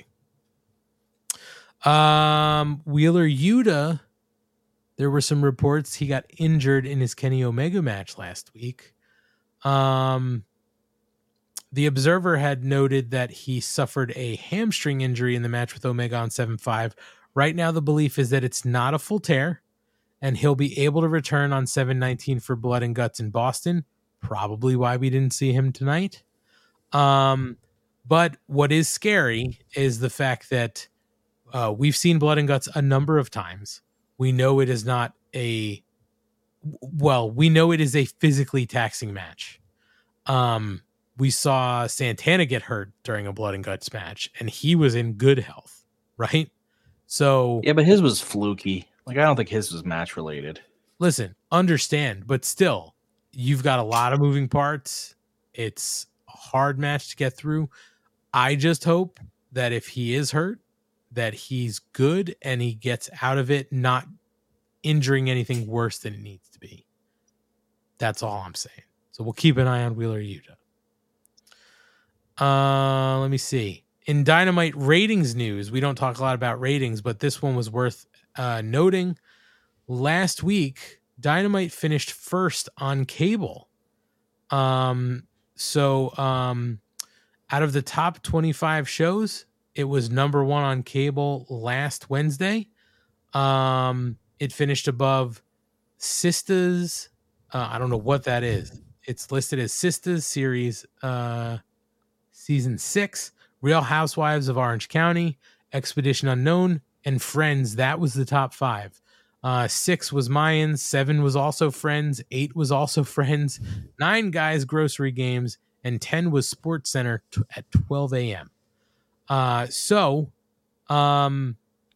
It's interesting, obviously, to see too that sports is in a weird period, right? There's no championships going on. Baseball's like right at the middle right now. So maybe people aren't looking forward to baseball at the moment. And also, there is no scripted television. So it's a lot of reruns, and something's got to fill that gap. Maybe this is something to fill that gap. So who knows? Good for them. And there's also, in ratings news, there have been some reports out there that I think Ryan sort of alluded to this before. Warner Brothers is not necessarily doesn't necessarily care about the numbers of viewers on Saturday, but they do care about where they show up relative in the ratings. So it doesn't matter if you show up number 3 with 800,000 or 500,000 for the night. They are more interested in where you're showing up in the rankings. So we'll see. But hey, Mazel Tov, number 1 on Wednesday night against Friends. I mean, if you're not first, you're last, right? That's right. That's right, Ricky Bobby. Shake and bake. No, that doesn't make sense at all. They're second, third. No. You're last. He said what he said. That's what they said, Ryan. Yeah, and then they came back later and said, well, no, that doesn't make sense. They're second, third. No. Sounds like revisionist history. That's right.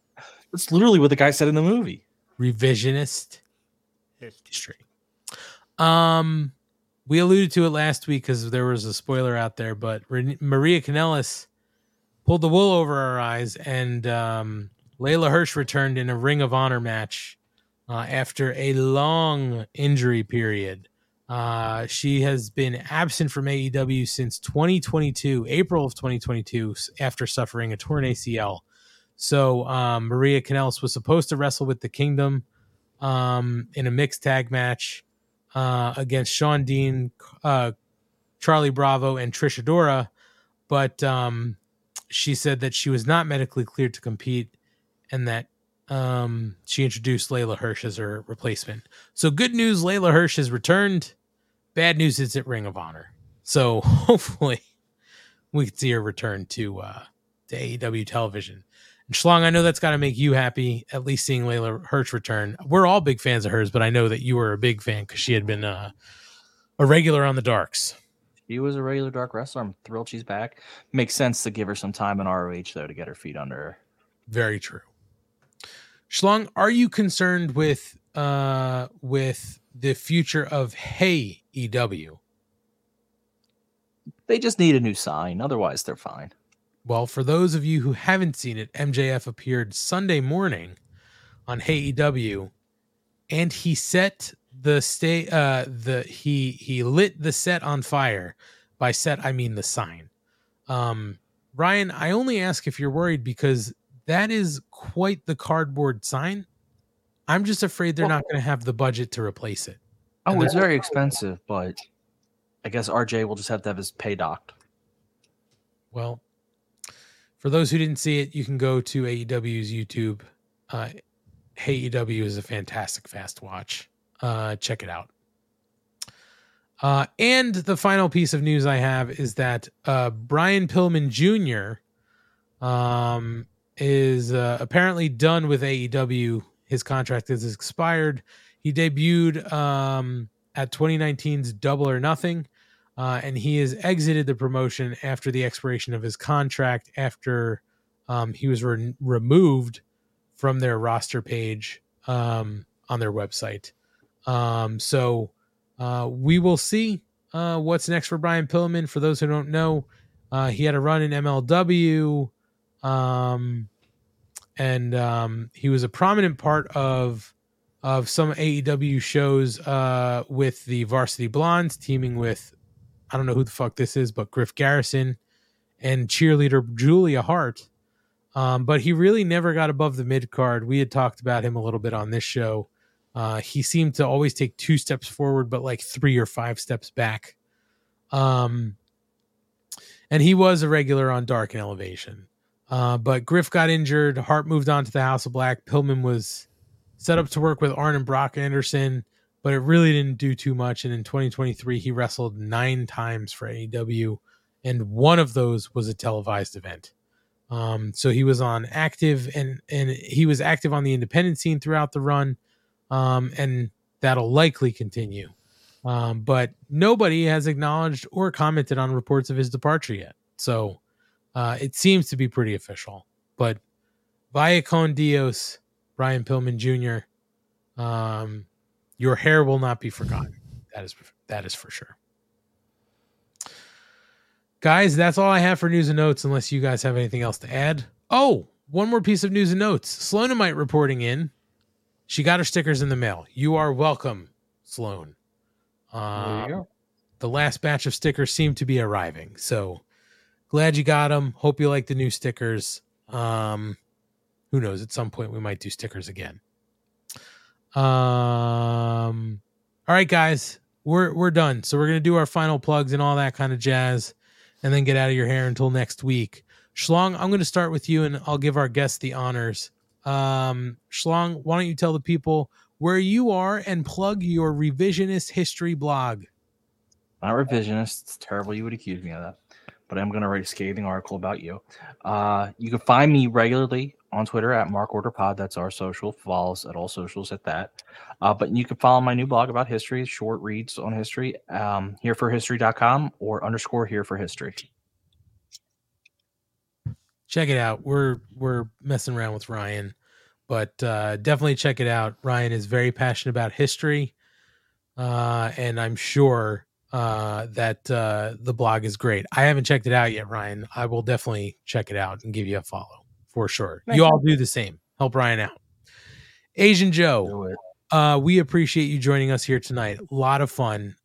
Great first appearance. Not the last. I'll promise you that. Why don't you tell the people where they can find you, wherever you like to direct them, and plug your your blog. We'll also get that out. Sure. So first of all, thank you for inviting me on the show, and I know it was nice not having Kate here. It was just 3 of us, so lovely. Yeah, screw her. But no, so really appreciate it. Fun talking to you guys about AEW. You can find me on Twitter at _Asian Joe, and as you mentioned earlier in the podcast, I do a serial review blog, and I have a link to that in my Twitter bio. If you just go there, it's serialaisle.home.blogspot. I don't know. The link's in my bio. Well, we'll definitely get it out there. You guys should check it out. Support Asian Joe. He's a great friend of the show. And like I said, I truly mean it. I'm not just saying it because we're here live. This won't be your last appearance. I can promise you that. And I have nothing to plug besides the Mark Order podcast. I'm here every week. And you'll find me here again next week. As Ryan said, follow us on all socials at Mark Order Pod, Twitter, Instagram, Facebook, Threads, YouTube. We haven't done much Threads work. I just have no time. But give us a follow. Believe it or not, to everybody who's listening or watching, that stuff helps us out greatly. It's not just a hollow thing. So if you guys could take a moment to follow us, like our page, whatever, it does help us out greatly. So thank you in advance if you're going to wind up doing that. The other thing I'm going to plug is going to the link tree in our bios, because not only can you find links to all of our socials to make it super easy for you, you can also find our Pro Wrestling Tees store where you can support us. So head over to Pro Wrestling Tees from the link in our link tree, or prowrestlingtees.com/markorderpod, or search the Mark Order Podcast on Pro Wrestling Tees while you're shopping around for some other good stuff. And pick up one of our 4 shirts, 2 front prints, 2 double-sided. The money you spend there goes back into this show and all the things that we're trying to do that is fun for you guys to listen to. So if you can, and you do, we greatly appreciate your support there. Want to thank everybody, as we usually do, for hanging out in the chats and watching us live tonight. Sloanamite, Jesse Ozog, Kyle K. Sparks doing the long haul with us tonight. Marky Mark K. Fabe, Mrs. Money early on, Gordon Post. My God, there are too many to scroll back to. Asian Joe, thanks for joining in the chat. We see you guys chatting along. We try to get to as many comments as we can. So thank you for chatting along. Thank you if you're listening in podcast form too. We appreciate you guys for taking a listen. If you've never watched us in video form, give it a shot. Head over to our YouTube and watch it. All of these live on YouTube in the archives. Again, it might not seem like it, but it greatly helps us if you can. Berg was here too. Thanks for checking in, Berg. It greatly does help us if you subscribe to us on the podcast platforms and on YouTube. Again, it seems like hollow things. We're asking for likes, follows, whatever. It helps us spread this show greatly. So if you could take a few minutes to help us out and do that, we appreciate it, and we thank you in advance. Other than that, guys, I got nothing else. I am spent. I'm going to save it up for next week when we discuss Blood and Guts from Boston. I think a few of our friends are heading out to that show live. Maybe Mark will. Does that sound right? I don't know. But a few people I think are heading out there. So if you go to the show and you happen to check in with us in the chats, we'd love to hear how the live experience was, because we got screwed out of it here in New Jersey. So let us know how it was. Check us out next week as we'll talk about that. Rampage, Collision, Dynamite, all the stuff. And we look forward to having you check us out. Ryan, thanks for another fun week. Glad to have you back. And again, Joe, I got to put you over. Thanks for joining us. You were supposed to be our 4th tonight. And then, of course, somebody dropped out. So I just want to say this to everybody, too. Now I'm thinking about it. Clearly, Ryan has an issue with Kyle K. Sparks. And Kate has an issue with Asian Joe. So we see where the battle lines are drawn. But it's okay. We'll make it work eventually. So, yeah, that's it from us. We're getting out of your hair. We'll see you next week here on the Mark Order Podcast, where we're going to talk about Blood and Guts. Until next time, stay cool, stay healthy, stay safe. Thanks again, Asian Joe. We'll see you guys next week.